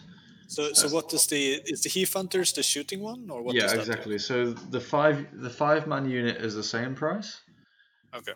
And then the Heath Hunter stayed the same price, and the regular scoring unit went down quite a lot. So if you take 10, then you've got a 20-point decrease in cost, and then the 30 from the command group. So for a 50 in total, which I think is interesting actually. So maybe you're going to see some Heath Rider units with some Elk Lords in there. I think that's maybe a thing because they're quite much cheaper now. I already had my shit handed to me by one of those units before with like 2 stag dudes in it or some shit, and it was horrible. Yeah, exactly. The Sylvan Archers additional models went down in price, which is good. I think the base price of the unit also needs to go down to make them worthwhile, but fair enough. Rangers additional models went down in cost. That's also good. I think Rangers are like the sneaky good unit in the Sylvan Elf book, and I think the Forest Rangers. Like which unit was that? They're basically Swordmasters without +1 to hit. Oh yeah, it's like the dudes with just great weapons. Basically. Yeah, the AP3 great weapons, 2 attacks. I think this is going to be a sneaky good unit, especially combined with all the trees and the tree magic. I think with Divination they could be really nice. Yeah, I can imagine. Kestrel Knights went up a bit in cost, just because of the shield going up. I guess 3 points per model, because you're never really going to run them with bows. I've done it by accident in a UB tournament, but I still think I think it's probably fine. Do they really go up? Like they reduce the base cost by 5 and then additional balls by 2, but shields is up by 3. Like, doesn't it work out as almost the same anyway? Yeah, I mean, let's say you take 4 guys. Yeah. So you're paying 7 points less, but then 12 points more. Okay, so like very. It went up 5 points. So not really much. Doesn't really change. Yeah. Tree Father went down. Probably fine. Huntsman went down a lot.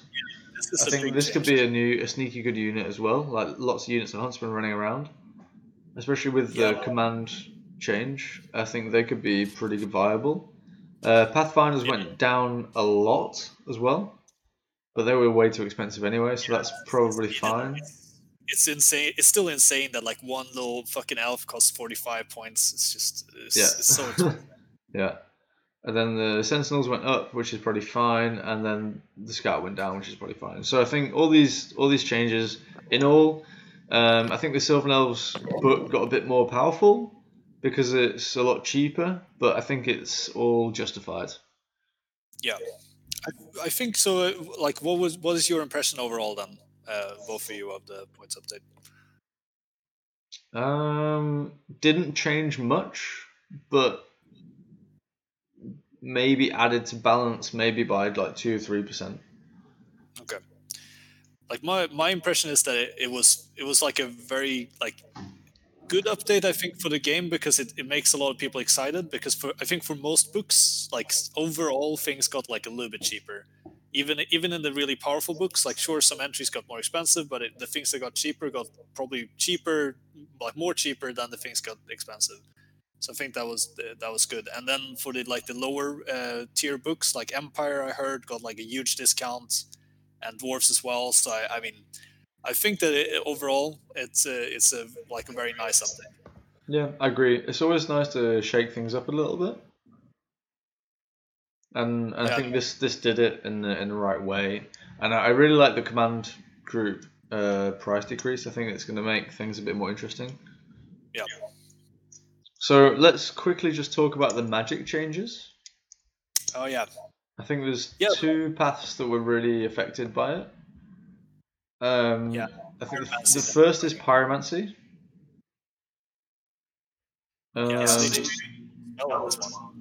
So you wanna take it, Casimir? Yes, I'm gonna pull it up here. So it's the. I hear myself a little bit right now. On your side, Henry. For me, it's okay.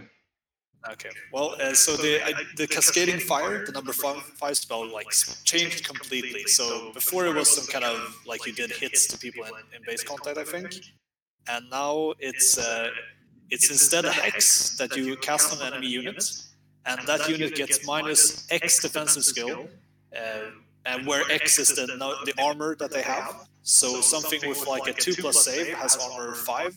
So that means that they get minus 5 defensive skill, and if you boost it and you power it up, you also get minus 5 agility as well. So like this is really powerful, just because the pyromancy path in general is good against stuff without armor, and now you have this one spell that is actually also really good at stuff with armor. So I think it really makes the path a lot more dynamic than it was before. Yeah, I like this change in general. I think it's good that it also kind of removes another pew pew spell, which makes the matchup a bit more balanced. If you're playing elves or something that really like beast herds or something that Vermiswarm that really gets affected by pyro, and that's nice. I also look at like the casting value of this spell is ridiculously cheap. Yeah, exactly. It really is like if this is gonna fuck over like warriors and dwarves and like anything that's like dwarves maybe won't care that much, but definitely warriors. Because your fire spells won't really do anything against dudes with 2+ and 1+ save. Yeah. But exactly. then cast this on them, and then suddenly your ogres or whatever it is are gonna hit first. So. Yeah, and well, the 12-inch range version is probably fair because 12 inches is quite difficult to pull off. Yeah. But yeah, I like this change. Yeah, I think it's good. Scorching Salvo moving to number 2 spell. I think we're going to see a lot more adepts on Pyro. Yeah, definitely. Like Scorching Salvo is a really good spell just to clear the board of random stuff, right? So having that on adept is really good. Yeah. So the other big change is in Witchcraft. Yeah, I think this is actually a nerf to the path. You think despite so? what people may think? Because you played this path a bit before. Like I've never ever played this path. So yeah, I've been playing this a lot. And okay, so the two big changes. Of course, Bewitching Glare is completely new now. It's basically the old Dread Elves spell. This is not fixed, right? It casts on an 8+.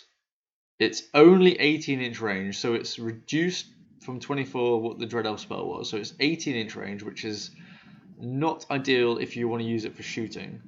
Melee attacks against the target unit must reroll fail rolls to wound. So it's basically reroll fail rolls to wound. Hex on a unit. So if you're fighting with multiple units, then every unit gets rerolled to wound against that unit that you're hexing. Yeah. But the 18-inch range makes it really debilitating. I don't know. I'm 6 beers in. Debilitating? Debilitating. That's the one. Thanks, Al, for coming out of your silent corner. But then I actually ran off to get a drink, but but then you can boost it on a 12+ for shooting as well. Yes, that's so Which- expensive. Which is ridiculously expensive for an 18-inch range spell. You're just never gonna if you're putting your wizard within 18-inch range, then you're gonna get what's charged. the boosted version do though? So you can reroll to wounds for shooting as well. So which armies can take this really? You can have it on Dread Elves, like which Vermin Swarm? Vermin Swarm. You can't take it on Empire, right? No. No. So I'm just thinking, like, where would this? Does orcs have witchcraft? Yeah. Yeah, I guess for orcs that would be powerful because they have like low strength shooting. That would really benefit from reroll to wound. Yeah. But still, I would agree. Like, I think for 12, I would also expect the range to be boosted because, like, I think there's been other 12+ spells, and a lot of times, unless they're like game changing, like you're not gonna cast them, like not on 12. Yeah, I think it's a too high casting value for the range that you get. Yeah. And But I think Well, what if you're like, that's it. what if you have like a really big ranged war machine or something? Like on the, even though it's actually not that big, with when I played against Pete, he was playing orcs, and he had these fucking things that when they hit you, they do D3 wounds, right? When they hit. Yeah, the splatter. No, not splatter. What are they called even? I forget now. Like they fling shit at you, like the little goblins. Yeah, well, think about it like this: like your little goblin shaman is going to be a master because it's number 6 spell, right? Skewerer. Yeah, the skewers doesn't really matter, but I think it's more about like the git launchers or the even like the splatterers. Like let's say you hit a unit of infantry, you've got to be within 18-inch range to actually cast this. So this spell is really only going to be effective in one turn of the game. Because the first turn you're probably not going to be in range for 18. The second turn is probably going to be the turn that you use it on. Then the third turn you're probably going to be in combat or... I mean, if you haven't done your crazy supercharge by the third turn, I guess you're probably... Yeah, I very good. mean, maybe 2 turns, but by turn 4 you're going to be in combat anyway, so... I just feel like this spell needs to be 24-inch range. Yeah, I would, especially on a 12+, because you're investing at least 4 dice in this to cast it. yeah, I think it could even be 11+. Like, I think 12 is like almost 5 dice. You know, like four dice you might cast it, 5 dice if you really want to. I mean, it's an 11 with a master, right? Because you're going to get +1. That's So, true. That's true. Yeah. I just think For back Dread Elves, to. it's a 12. I just think back to in the cosmology, I forget the spell name, but the one that makes everybody take a hit in a unit or gives you an Aegis. Like Yeah. that spell Unity and successfully. divergence. Yeah, exactly. It's gone down now it's now a 9+ in this update. It's like when it was introduced, it was like 11 or 12 as well. And it was also one of those things where like getting an Aegis or something is really powerful, but like, are you really gonna cast it on 11? Like it's quite a big ask, you know. Yeah. Like it's a lot of dice. You can blow up your wizard. Like it's so that's kind of what I feel about this as well. I get that they're really scared about gun lines, but it's just a bit too expensive for what it Yeah, is. I agree. And then the other nerf to the path is Raven's Wing. It reduced to 18-inch range, which is why? Why? Well, I would say this is a needed change because Raven's Wing is so good. Like it's one of the best spells in the game. I would say, like just because of how wide the range was, so you could really manipulate the Was battlefield. 24 that much? I would say so. I mean, okay, so especially if you compare it to Dance Macabre, like the reason Raven's Wing was so good was like because you could cast it basically anywhere on your army if you have your wizard in the middle. And you get a free attack. Yeah, Well, so, yeah. That's not really relevant, but yeah. But So, to me, I 18 inch range, like why did it change? Is the many armies like taking advantage of this, or? Well, I mean, I feel like don't you use it quite a lot, especially on your Crown Tower BSB? Yeah, but one of the reasons why I use it was because it's 24 inch range. Now I'm probably not going to use it because it's Yeah, 18. I mean, maybe it's too big of a nerf. Well, good, Henry. I'm glad. Alex, I'm glad you're not going to. Alex, do you remember any time in our games where this has made a difference? No, Well, but now it'll make even fewer. I've definitely had this like move shit out like into Casimir, places. what's the range of the magical move on the dwarves magic? Well, it's 15 if you take it on a runesmith. And if you take it on the anvil? Oh, it's 36 inches. But Yeah, it's only 6 inches forward compared to 8/12. Like the ability to move like a block or whatever it is 12 inches, like from 24 inches away, it's so good. Yeah, To me- I agree, but you're investing like a lot of dice for a move spell where you could be doing like something else. I mean, I see your point, but to But me, then it's important. It's an important move then, right? yeah, I feel like it's still going to be good at 18. That's my feeling right now. I might be wrong, but that's what I feel like. Okay, I was playing a game on actually yesterday where I got caught out because my wizard was not in range for the spell, and I was like, okay, I cast this on this unit, and he was like, you know, it's 18 inch range, and I was like, what? He was like, yeah, it changed. I was like, fuck. Yeah, it's like suddenly you leave the UB game, like I'm not playing anymore. Yeah, well, I lost the game basically because I couldn't Ravens wing my unit onto the objective. Right, but that's mostly because you thought that you could. If you had Yeah. known you couldn't, then it would have been different. But, So it's but not, there was no way I could put my wizard in range. yeah. Well, not when you assumed that it was 24 inches the whole game. But if you Yeah. knew it was 18 the whole game, you might have set up different. You might have maneuvered different. Yeah, maybe. There's a lot of things. There's a lot of things that would change if you had known at the start of the game Yeah, that it was so 18 inches. You know.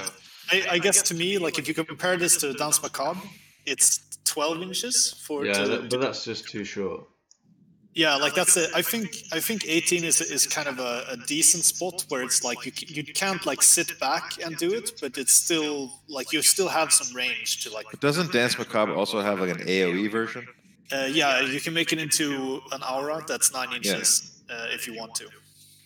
So like you have the possibility of doing something really crazy with it if you're moving your army up like tight. Yeah, But it's more for the VC that have like everything's playing in the 12-inch bubble. Yeah. anyway, I've I only think used that spell once and it worked well, but yeah. I mean, Raven's Wing is just far superior to Dance Macabre. Still, I would say. yeah, but I feel like witchcraft is a path that's very rarely taken, and it's not a strong path. So because I thought that the reason they did this change was to make it better, but you feel like it's worse now. Yeah. Okay. Well, I guess we'll see. Like I mean, as I said, I've never played with it, so I don't really know. Yeah. Well, we'll see. So I think we'll just take a quick break before we go into the Hobgoblin supplement review. Just as I run out of beer again, and Common problem. yeah. He says, son, can you play me a memory? I'm not really sure how it goes, but it's sad and it's sweet, and I knew it complete when I wore a younger man's clothes. La la la li li da,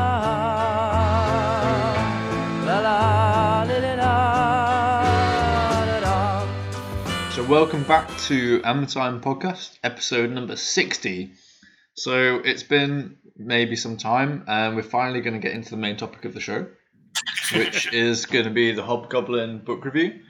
Yeah, and Or I at would least- I just want to start this off with a tiny bit of sass. Okay, Go for it. why do the Infernal Dwarves need more shit? It's like the biggest fucking army, like with the most insane number of things that you can put in their army. Why do they need more stuff? I mean, Who and came up? they're already dwarves, right? So they're like the master race. Yeah? Who and they've got so many different types of units with so many variances. It's like, what? Who was like, you know what else we need for these guys? Hobgoblins. Like, Okay, so let me answer this question. So there's two ways that I can answer this question. The first is, okay, the army book supplement is not extra stuff for the Infernal Dwarves. It's more like an additional army book in the same way. It's more like an additional army book that can be used in conjunction with the Infernal Dwarves, but not in the same book as the Infernal Dwarves. It's a different book. And then the second way I can answer this is like, you have to compare it to Warriors of the Dark Gods that also have Osklanders and Cultists. So it's basically the same thing, or the Makar. So it's the Makar or the Osklanders, the Cultists as demons. So it's basically the same thing as the Warriors. Like you can't use like Makar units in a Warriors army in the same way as so these are the Hobgoblins cannot join an Infernal Dwarf army. Yeah, there maybe will be some Infernal Dwarves in the Hobgoblin army, but this is going to be more limited. So it's like Yeah, it's like basically the same as like the Makar or the Osklanders for Warriors. Yeah, so it's like representing a distinct sub-faction that that's related to the Infernal Dwarves, but it's not the Infernal Dwarves. It's like something that you wouldn't be able to represent by just playing a normal Infernal Dwarf army list. Does that halt your? You can't see it, but I'm squinting my eyes at both of you over the brim of my soda pop glass. Okay. Yeah, it's fine. So this is going to be not a review of the whole book, but more of a sneak peek of where the design team is with some of their designs. Obviously, it's not done yet, right? Like no, it's in process, but it's just a sneak peek of what they're thinking right now. So a lot of this could change in the time between now and when the book is released. Yeah, I think one of the guys explicitly wanted us to say that it probably will change, so people don't get too excited about wrong things. Yeah, but it's just a way of like building a bit of hype and kind of moving the book towards the community in a positive way. So if you guys have any feedback on what you think about these units, whether it's the background or the ideas or even the rules, then let us know and we can pass that on to the team that are doing the book.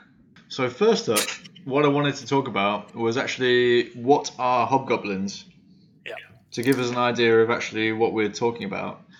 Yeah. So obviously we know from Legacy and we know from some of the background that the Hobgoblins are like a main race of vassals for the Infernal Dwarves. The Hobgoblins themselves are a race of goblins. They're physiologically like pretty similar to normal goblins.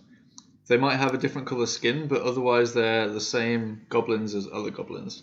So would you say that their stature is the same as so they're like kind of diminutive as well? Because I remember if I go from what I know in Legacy, like in Workshop stuff, I mean, then they were something like that. They were taller than normal goblins or something like that. Yeah, so that was the Legacy. But in the Ninth Age, they're basically the same as regular goblins, but maybe just they might have a different color skin tone, or I think it's referring more to the fact like where they live and their culture rather than their actual physiology. Okay. Yeah, they do appear in the Infernal Dwarves army book as well. Like there's hobgoblins appearing, I think, in the Vassals Part 2. Yeah, exactly. So that's what I wanted to start with. So maybe you guys want to take us through this piece. Or at Yeah, least where so- it refers to the hobgoblins. So I'll go into the vassals part 2 here, and it's like a series of letters, which I think that this is. I mean, we'll talk about more about this in the full Infernal Dwarfs episode, but it's in the book, in the Infernal Dwarf book, a lot where like a lot of the story is told through like letters that somebody is sending to somebody else, telling about their experience. And it's the experience of this human guy who's been recruited or pressed into service as a vassal for the Infernal Dwarfs, and how he's gonna go off and like fight a battle. And when he gets like recruited into that service, he encounters the hobgoblins that are also fighting for the Infernal Dwarfs, and they kind of lord it over this guy, and are like to be frank, just fucking douchebags. They kind of bully him a bit, right? Yeah, exactly. Which seems to be like indicative of like the social status that the hobgoblins have in this, in the Infernal Society. Yeah, I think the hobgoblins are a little bit like higher up the food chain in the vassals. Yeah, and they seem to be like in vassal type of, I guess, society, or like when you're a vassal for the Infernal Dwarfs, this is the thing that like matters a lot. It talks in a lot of piece about how the humans kind of style the beards and stuff to match the dwarves as closely as possible, because you want to like kind of push yourself up in the social scale so you can like push down to the other people that are below you. Yeah, exactly. So what does it actually tell us about the hobgoblins themselves? I'm trying to remember. Let's see here. I mean, so yeah, they're talking about how they're like nomadic warriors, right? That come from like the steppe. Yeah, and they ride these like shaggy mounts, and the mounts are getting fed more than the vassals are. Oh yeah, it's like, yeah, that's actually quite nice. Where like these humans are like fucking starving out on this campaign trail, but the wolves or whatever it is that the hobgoblins are riding are just like eating slabs of meat and enjoying themselves. Obviously, the hobgoblins are not the only other vassals. That they have. The Infernal Dwarfs have many different races under their wing, but the hobgoblins make up a large amount of the vassals. Yeah, and like what was interesting to me in this piece is that I got the feeling that like in the perspective of this guy, like the human who's writing letters, like the Infernal Dwarfs almost seem to be nicer than the hobgoblins, if you see what I mean. Yeah. The hobgoblins, because they're like the enforcers, they just kind of really came off as like really fucking these people over, whereas he's like, oh, the Overlord, he'll be nice to us, Yeah, exactly. And they also have like wizards and stuff like that as well. And there's like a chieftain called Gorba. Yeah. And he's also riding a big wolf, and he commands a lot of respect. And he's also a lot bigger, right? And this is something that's is common for greenskins, I guess, in this world as well, is that like the biggest ones rise to prominence. Like he says that he almost looks like an orc. Yeah, exactly. Like he's like kind of big and tough, right? He's like so gangly and whatever. And I think it's quite funny that the hobgoblins are like obviously telling him a lot of different funny stories to make them like scared or whatever. Like kind of maybe it's joking, maybe it's not, but it's kind of like boys talk, right?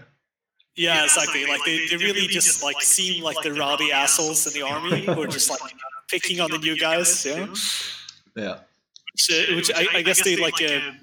So the impression I got from the story is that they really have this kind of privileged position among all the vassals, that they're kind of the elite that they call on to like do their dirty business, the Infernal Dwarfs, and like maybe the other vassals are a little bit more like cannon fodder than the hobgoblins. Yeah, and that's definitely what the piece is trying to explain, and I think that's how we should also see the hobgoblins. Is this not like master race, but kind of first among the lowborn, or first among the vassals, where they kind of take a little bit precedence over the other vassal races because of their like we could say affinity to the Infernal Dwarves or like whatever makes them tick is probably more like like loyalty and obedience. Like they want to be protected by the Infernal Dwarves, so they're very loyal and they kind of do their job in that respect.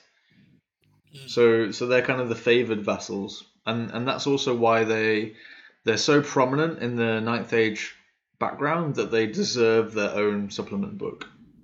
It's such like a big nation or a big faction in the background that they kind of deserve a book, and that's why one is being made, and that's why we're going to cover it.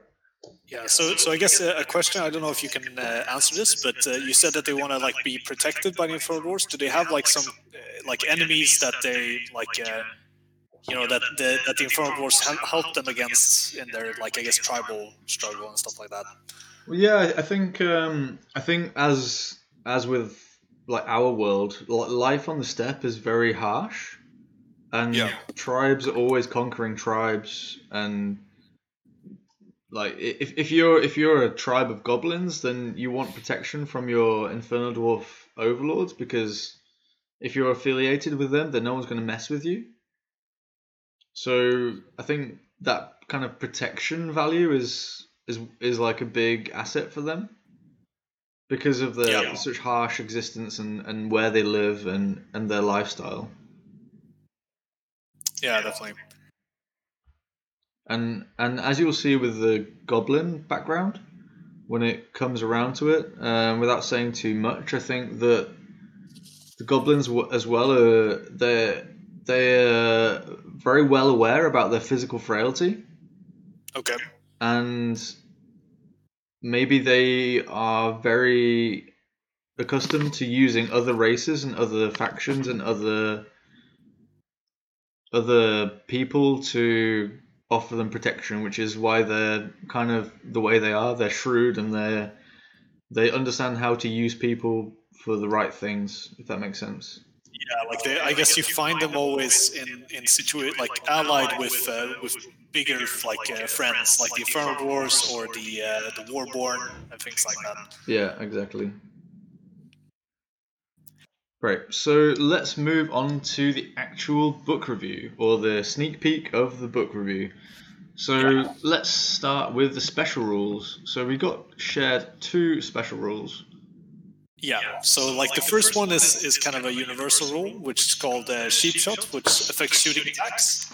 So when a unit with this rule shoots a unit in the flank or the rear, so that's the majority facing that you're targeting, then your shooting attacks gets +1 to hit and +1 AP. Yeah, I really like cheap shot. So cheap. I think without knowing what all the units do, I would imagine this is really good for the light cavalry that kind of going around the flanks and shooting into the side of units. Yeah, I think it's quite interesting because normally you don't. Normally when you shoot stuff, you don't really give a shit about where it's facing, right? Yeah. So this adds like an extra element of play to the game. I really like this rule. Yeah, like to be honest, assuming that there's a lot of units that can take advantage of it. Yeah, first I actually thought that this would be something for close combat as well. That they would get some kind of bonus when they're fighting people in the rear or in the flank. But yeah, I think it's quite nice that it's actually for shooting. Yeah, I like it. Alex, do you want to take the next one if you have it up? Sure. The next one is a close combat weapon called Shamshur, which is a 2-handed weapon. The wielder gains +2 strength against large and beast, large and cavalry, and gigantic, and +1 AP. So 2-handed weapon that gives you +2 strength. That's not as good as a great weapon, I guess, but well, I guess you don't get the punishment of. Yeah, it's not striking last, right? Yeah. +1 AP all the time is good. But wait, great weapon gives you +3 strength. +2 and +2 AP. A great weapon gives you +2 and +2. Yeah. Yeah. So this is better than a great weapon, basically. No, it's Only against large stuff. Yeah, it's different. Yeah, it gives you +2 strength, but only +1 AP. But it's like the strength only really applies against specific things, but then you don't take the penalty for great weapons. So Yeah. it swings and roundabouts, I think. Yeah, I think So when you the see the +1 unit that it's AP, on, but the it's- +1 AP you get all the time. yeah, So it's a two-handed weapon with +1 AP yeah, with a special rule that says +2 strength against large and beast, large and cavalry, and gigantic. yeah. So it's good against big stuff, but Yeah. So a question here about the wording, I guess, of what we were sent is when it says like large and beast, does that mean it has to be large and a beast at the same time? yes, Yes. Okay, so it's like large beasts, large cavalry, and gigantic. So, for Yeah. example, like an ogre is large, but he's not a beast, so you wouldn't get it yeah, against an ogre. correct. And like my warrior knights are cavalry, but they're not large, so you wouldn't get it there. But you would get it against the chosen knights. Yeah, exactly. So from what they told us, this was supposed to be to represent these kind of hunting weapons that the hobgoblins use on the steppe to like hunt beasts. Yeah, And that's why okay. it's like specific kind of bonus. Yeah, this is as we'll get to. They're supposed to be there like hunting units, like big scimitars. That the idea is to cut through the veins and weak points of a giant animal. That's what the design notes say. Yeah, so it's quite cool. I guess it will depend a lot on what unit will actually use this, I guess. Yeah, and we'll Yeah, get I to mean- that. I think it's all about, but it's basically all about matchups then, right? Yeah. I guess the thing is, like, I can't wait to to get you guys to explain the unit that does use it, whether or not it's actually got like designed to go against large stuff. Yeah, Uh, we'll see, I guess. So the first unit that we have been that we're going to sneak peek is called the Mahoots. It's 400 points. There's 3 models base, and you can add an additional 2 models for 110 points. Obviously, the points values are most likely going to change and should not be taken to face value, but it's just an idea of where this unit has been pointed to start with. 0 to 3 per army. It's large cavalry on a 50 by 100, so it's like a chariot size base or a monster size base. Yeah, it's a huge base. Yeah. Advance 8, March 14, Discipline 7. Causes fear, it's also scoring. 3 hit points per base. Defensive skill 4, res 5, armor 2, and heavy armor, so 3 plus armor save. There's 3 hobgoblin mahoots on top. They have 1 attack each. Offensive skill 4, strength 3 with a halberd, and agility 3. The mount is called a Tusker, so similar to the Ogre Khan's Tusker. Exactly the same stats. So 4 hit point. Oh no, sorry, 4 attacks. Offensive skill 3, strength 5, AP 2, and agility 2. It's harnessed and does D3 impact hits. So this is basically the same as the Ogre Kingdom's Tuskers, I think. Yeah. But with like three dudes on top instead. Yeah. And like this was, I think this is a great like addition because adding something like making this army feel probably like unique and have some kind of character to it. Like you couldn't just have goblins on wolves and better goblins on wolves because that would just be Makar, right? But with these models, I think they're really adding something quite cool and also great like modeling opportunity to have, you take the Tuskers and you just add like 3 silly goblins on top of it, which I think is just going to work really well. Yeah. But they all get halberds, which is what was it again? +1 strength, +1 HP. Yeah, Yeah, exactly. exactly. So strength So 4, like AP one 1. of these, so like each of these bases will put out 3 strength 4 attacks and 4 strength 5 attacks. So this But they come with 3 models required. So it's 9 strength, 4 attacks, 12 strength, 5 attacks. So it's exactly the same as the Ogre Cavalry unit. Yeah, so it's essentially it's like kind of getting a Tusker in your like goblin army, which I think is pretty big because if you're playing orcs and goblins, for example, like there's nothing that really like plays that role in the army, and I mean it's a really good unit. So Yeah. Okay, dokes. I mean, Yeah, the I impact think the culture itself is kind of based on, let's say, the Sassanids. So this kind of makes sense that the goblins would train or tame these like large beasts and make little howdah on top of them and ride them into battle. yeah. I mean, I think it's fun. It's Similar to like an Since- elephant or something like that. since they're on like 50 by 100 mil bases, having like one hobgoblin on top of this giant creature, I think would be dumb. Yeah, You know, like I would much something that big. Like you'd almost expect that they need 3 of them to drive it. you know, because they're just little fucking just little fucking dorks. You know what I mean? Like, yeah. You just have one guy like pushing the spurs in, the other guy steering. It's great. it's like, come on, man.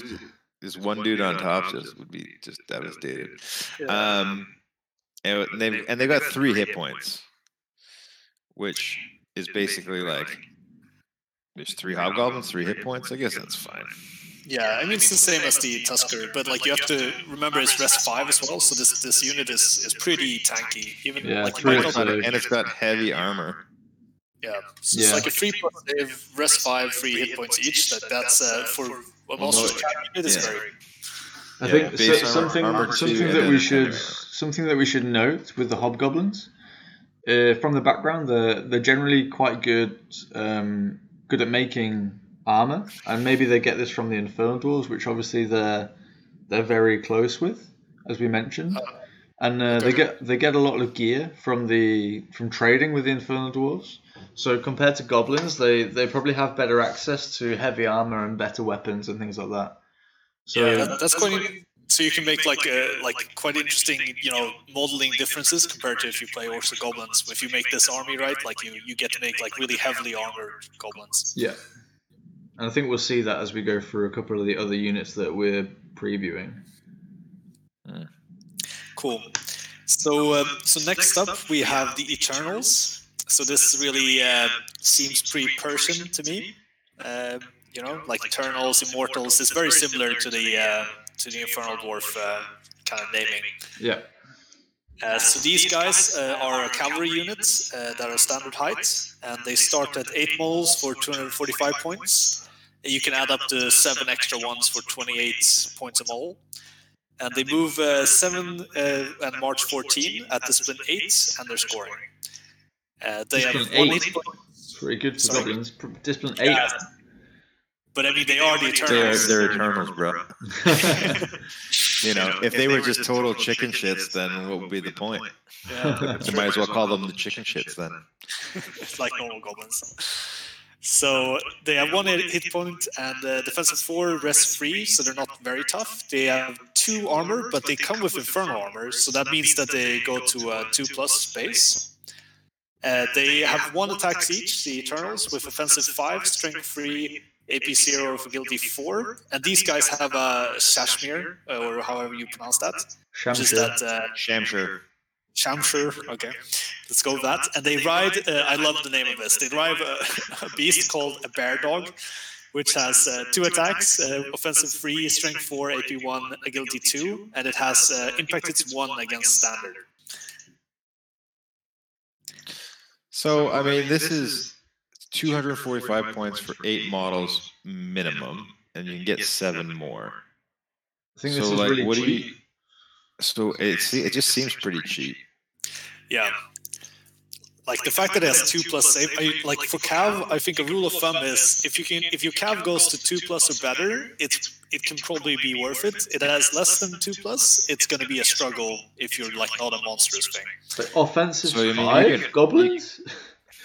Yeah. I mean, you can run them. You can run them 5 wide by 3 deep, Yeah.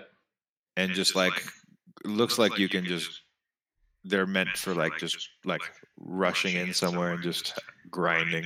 Yeah, and look, what's really interesting, I think, is that the Shamshir has like it makes them good against big things, right? So against big things, the goblins go up to strength 5, but they always that's really nice. But then also the bear dogs, when you fight small shit, it gets impact hits. So it is interesting the fact that it gets benefits to different things. Yeah, I really like this unit. I think it's pretty strong and quite good value. As we talked about, it's kind of supposed to be a little bit of a knockoff to the Immortals, right? Yeah, but it seems pretty inexpensive. Yeah, but it's 245 gets you 8 models. I mean, it's quite different still, right? I don't think we should really worry about the points, but more about the design. As Casimir says, it's good against a lot of different things, which I think also fits its background as the kind of the Hobgoblin Noble retinue, which is the elite guard. That I mean, in general in the medieval period, all the elites were spending a lot of time hunting, so this makes sense with the Shamshir, and also kind of being good against infantry as well, kind of with the bear dogs. I'm not sure about the name, but I think this is good for the elite bear, bodyguard. half dog, or half dog, half bear. Oh, that's good. Or is it half man, bear, pig? Well, So because which having head- a which dog head is face it? on a bear body might actually be pretty scary, whereas having a bear face on a dog body is less scary. Yeah, it's more cute, I think. Well, it's just also so much smaller. Yeah. If you had a massive long bear or dog maw or muzzle, it'd be so much more intimidating if a dog's head was bear sized. Yeah, that's true. I think it would be more scary if it was a dog body with a bear head. That's a very It would be so big much head. smaller. Bears are massive. So but I wonder, maybe it's maybe the it's dog sized, but the face is just fucking massive, That's why it gets an impact hit, because it's just kind of mauling everything when it's charged. Gets 1 impact hit against standard. Maybe that's why, because it is dog sized. Yeah. If it was bear sized, maybe it would just be straight up It's impact. just got a hits no bear matter head what. battering ram. Yeah. So I think it's kind of, as you say, it's relating to the Immortals, right? But I really like the difference that this is a cav unit to represent that these guys are nomads and steppe warriors. So obviously they wouldn't have their elite retinue on foot, because why the fuck would you do that? It's it takes a while to get across the plains, Also, we should maybe point out that and I know we're not talking about points, but I think it is interesting that all of the commands here is 20. Yeah, it's just because it's an old version and hasn't been updated yet. Yeah. Oh, so it'll go to the new cheap beta it as will, well. yeah. Okay. But yeah, as I said, don't really worry so much about the price here.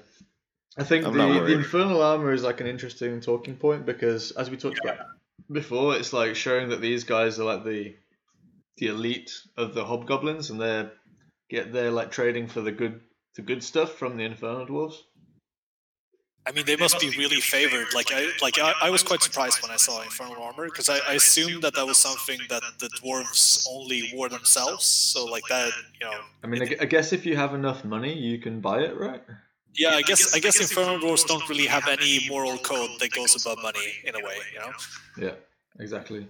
If you can pay me enough, I'm sure, bro. Whatever you want. Yeah, so these guys are obviously the very elite of the Hobgoblin Society. Yeah. Okay, so let's move on to the third unit of I like this name. Paladins. Paladins. Oh, that's nice. Do you want to go for it? Paladins. Yeah, sure. So they're 280 points for 10 models, and they can get an additional 10 models for up to additional 10 models for 22 points per model. You can have 0 to 3 of these units per army.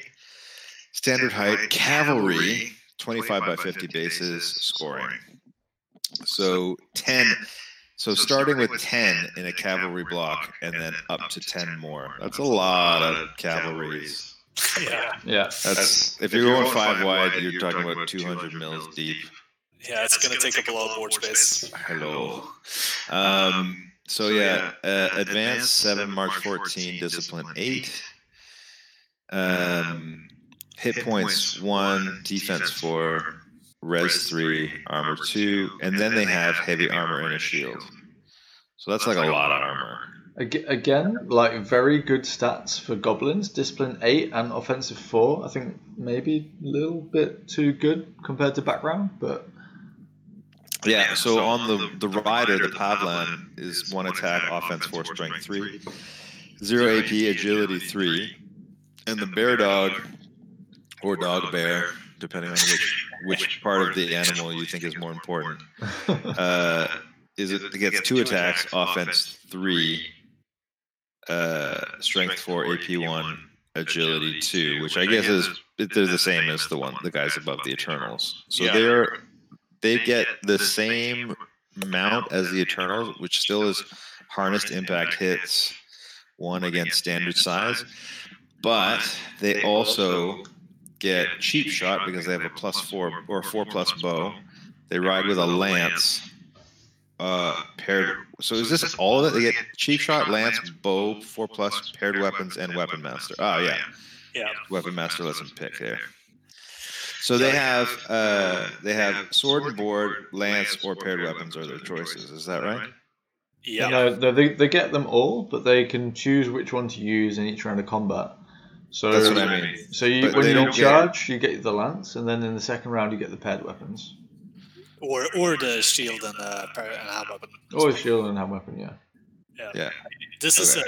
I think this unit is really good. Like having the fact that they shoot and they fight as well. I think that And you can have 20 of them and it's riding up your flank, turning, shooting with +1 AP into your fucking guts. Yeah, I think I should read out the design notes on this because I think it really expresses the unit quite well.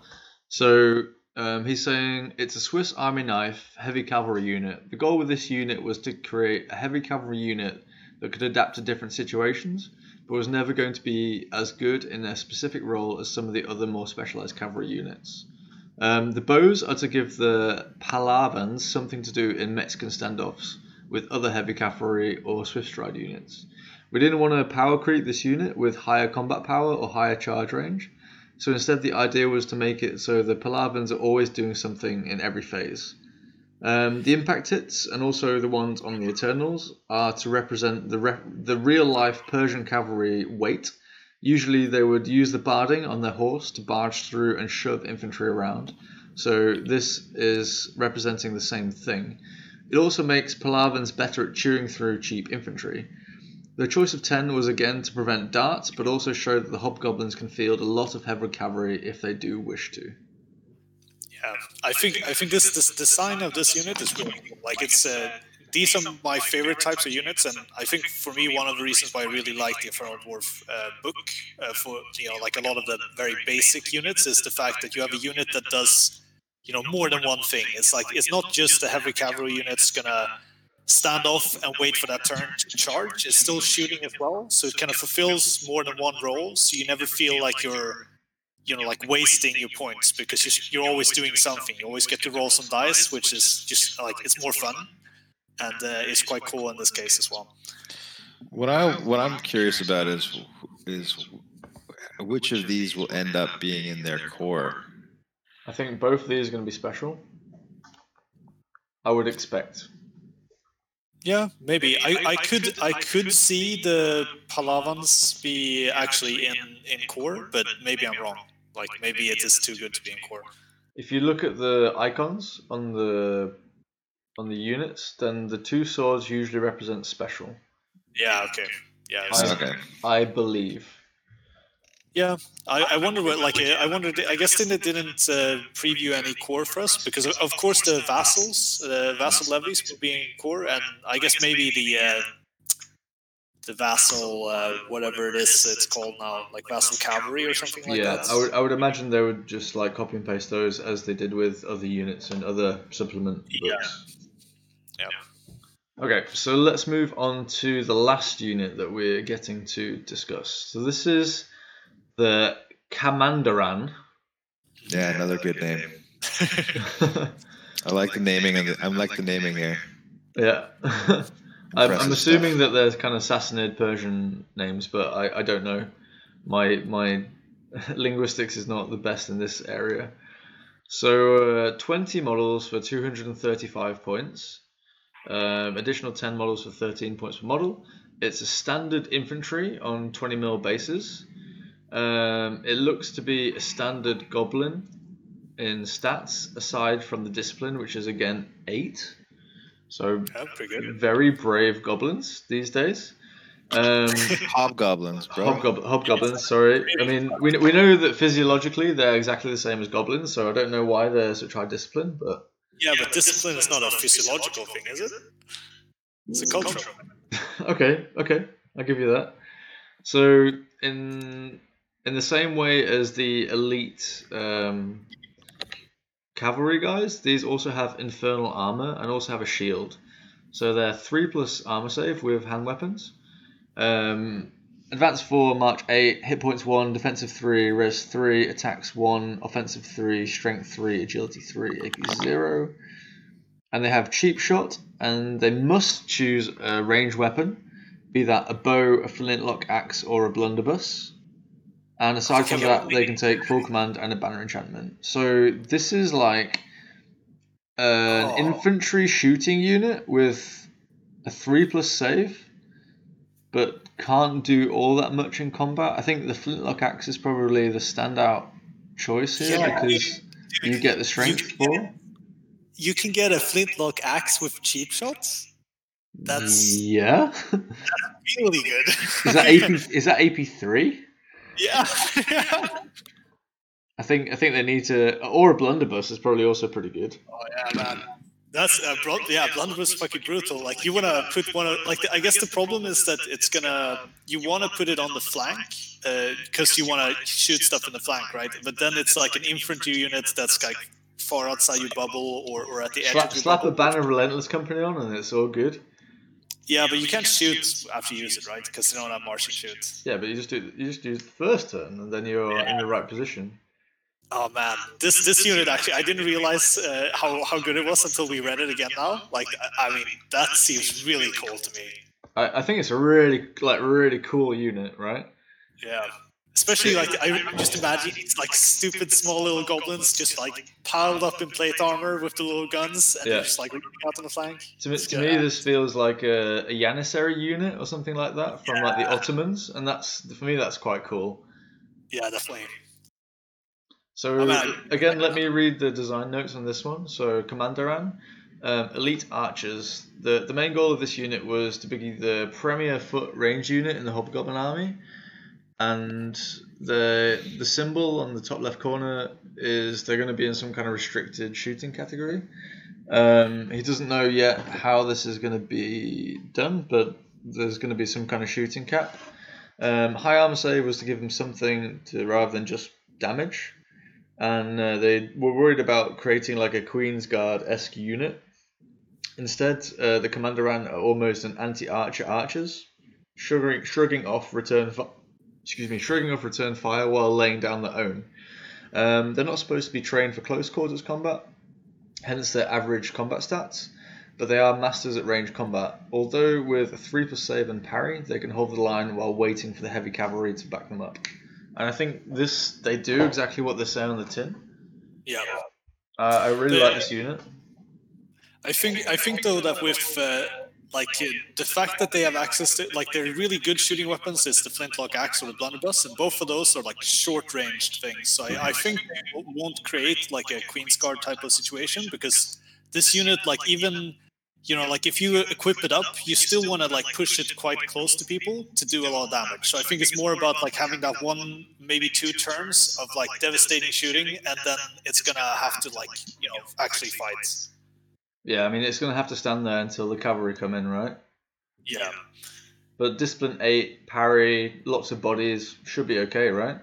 Exactly. Especially, I assume you might be able to put like some dude in there, help him out a little bit or something, some Yeah, character. yeah, you'd hope so, right? But I mean, then it's not going to boost their discipline, but it could help them out in some other way. Yeah, exactly. Yeah, Yeah, I also like this unit. Yeah, I think the ones that they previewed to me, like the standouts, is this unit and then the what would we call the Mahouts. That would be my two favorites that I've seen. Yeah, I think this is probably my favorite one of all of them. I also like the Eternals as well. Yeah. Yeah. I think they're all OP. Surprise, surprise. I think they're all I'm very not cheap. impressed. These Commanderans are like 235 points. It's fucking dirt cheap. Yeah, that's. I mean, I We're get not looking at points right now, Henry. I mean, I guess you upgrade them for 60 points, so that it's like a 300 plus point unit at the end, but still. Yeah. For 20 300 models. 300 points for 20 shots. Yeah, I mean, it's pretty good. especially like Or when you could make it 30 shots. Yeah, and then you start looking at like, what will the category cap be for their shooting? So like, okay, how many can I get in? You're already trying to game the system, Casimir. He's such a power gamer. I just like, since I started playing Dwarves, I realized that I just like really like shooting stuff. Like shooting is the most fun. Zero threat attacking. Yeah, exactly. It's like I get to do shit to my opponent, but he doesn't get to do anything back. Like, ooh, that sounds nice. Just stand there and take it. Yeah, super fun. It's gonna be super fun to play against your mega block, mega shooty fucking team. So Casimir, my the question warriors. is, are you going to be getting some goblins to fill out your dwarf units? Yeah, I mean, like I was actually just thinking, like, what kind of heavily armored goblin molds are there out there? Like, I know you can probably find some, right? Or you Yeah, can just like, there's- convert some, no worries.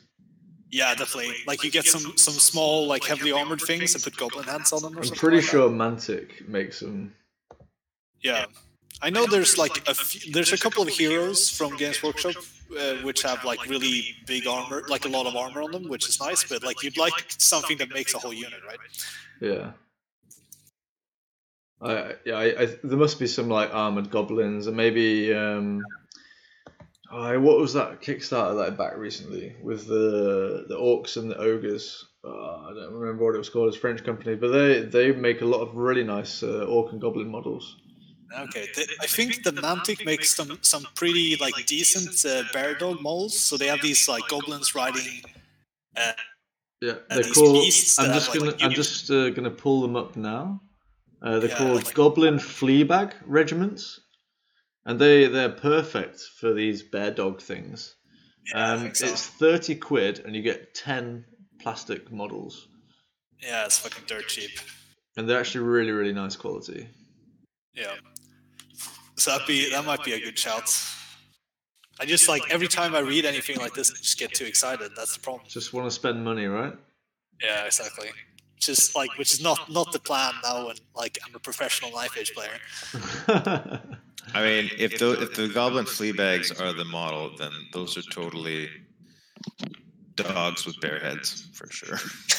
So Casimir, there's a unit on Mantic called the Goblin Luggets Troop, and it's 25 pounds, and they're like armored goblins with great weapons. Ooh. Oh, I don't think I've seen these guys. Quite nice actually. They look really good for hobgoblins with armor on. So it wouldn't be a big stretch to convert them to have flintlock axes. Yeah, it's true. Just like I mean, they already have their hands together, right? Just like Yeah, put a exactly. gun in there. Maybe. Like, let's see when this book gets released. You can take it to you, like to the tournaments that you run, because you let us have all the random supplement books. Yeah, for sure. There's actually some really nice models in this goblin range. What's this one? Yeah. Goblin Slasher. It's like a little war machine. Oh, this would be perfect for the Mahout model. Kings of War Goblin Slasher, 30 quid. It's like it looks like a little dinosaur thing with a howder on top with a bolt thrower, but you could take the bolt thrower off and just have the goblins instead. I mean, or they could just add on a bolt thrower to the rules, you know? Yeah, whatever works. Whatever oh yeah, works. that'd be really cool. Yeah, Yeah. that dinosaur thing is really nice. Some pretty nice models in this Kings of War range, actually. Yeah, like I mean, Mantic is, in my opinion, a lot of times like a hit or miss kind of company, Yeah, but yeah, I think definitely. goblins are really nice. And the Giants are always really good for Mantic. Giants are great. Goblin War Trombone. Okay. Anyway, so I think that's it for today. Thank you very much for listening. Hopefully we've given you a nice sneak preview of the Hobgoblin book. There's lots of nice, interesting models out there, and these new units, I think we find them quite interesting, and I think we'll probably see them on the battlefield. Maybe Casimir's going to buy some goblins and get out his green paint. Yeah. But do you guys have any final thoughts on the Hobgoblins? I can't wait to see the rest of the supplement. To be honest, I would like to see how it's going to balance out, and like really how big of an army you can build with all these riders. Like, Yeah, I'm really interested to see like how will the Infernal Dwarfs feature in this army, if at all, or will it really be like really only Hobgoblins? Like you can't take any Infernal Dwarfs. I think maybe you'll get like a Hobgoblin war machine or two or something. Yeah, maybe you could take like Infernal Engines or something like that. But I think it would be not- mostly Hobgoblins. Yeah, I not the engines. I meant the Infernal Battery. I guess that's what Artillery, right? Yeah, artillery. Yeah, that's the one. Yeah. Cool. So if that's it, then I think we'll just finish there. So thank you for listening once again. If you'd like to get in touch with us, you can find us on SoundCloud, on Twitter, on the Ninth Edge Forum. I am at Henry P. Miller. Yeah, you can find me at Ashunia or at Amortime DK on Twitter as well. and I'm Sassiel on the Ninth Age forum. Yeah, all mail to Amatime DK, and we will see you on the next one. Man, sing us a song tonight. Well, we're all in the mood for a melody, and you got us feeling alright.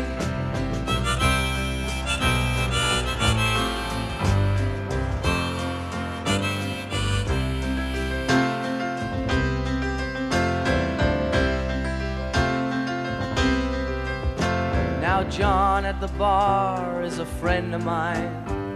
He gets me my drinks for free, and he's quick with a joke or to light up your smoke, but there's some place that he'd rather be. He says, Bill, I believe this is killing me, as a smile ran away from his face. Well, I'm sure that I could be a movie star if I could get out of this place. Oh, la la la, did it all. La la, did it all at all. Now Paul is a real estate novelist who never had time for a wife, and he's talking with David, who's still in the Navy and probably will be for life.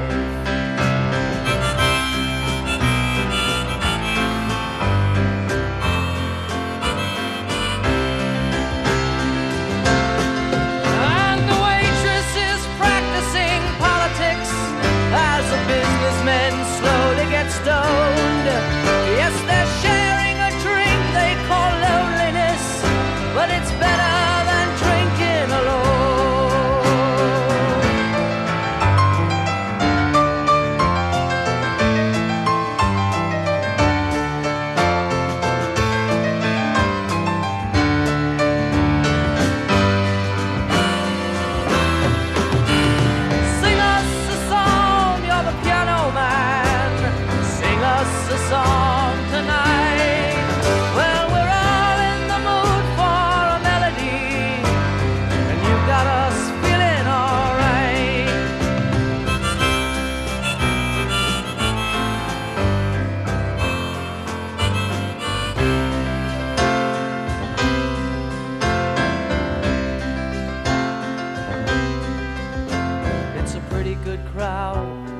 Saturday, and the manager gives me a smile, 'cause he knows that it's me they've been coming to see, to forget about life for a while. And the piano, it sounds like a carnival, and the microphone smells like a beer, and they sit at the bar and put bread in my jar and say, man, what are you doing here? Oh, la la la, di-di-da, la la, di-di-da, da-da. Sing us a song, you're the piano man. Sing us a song tonight.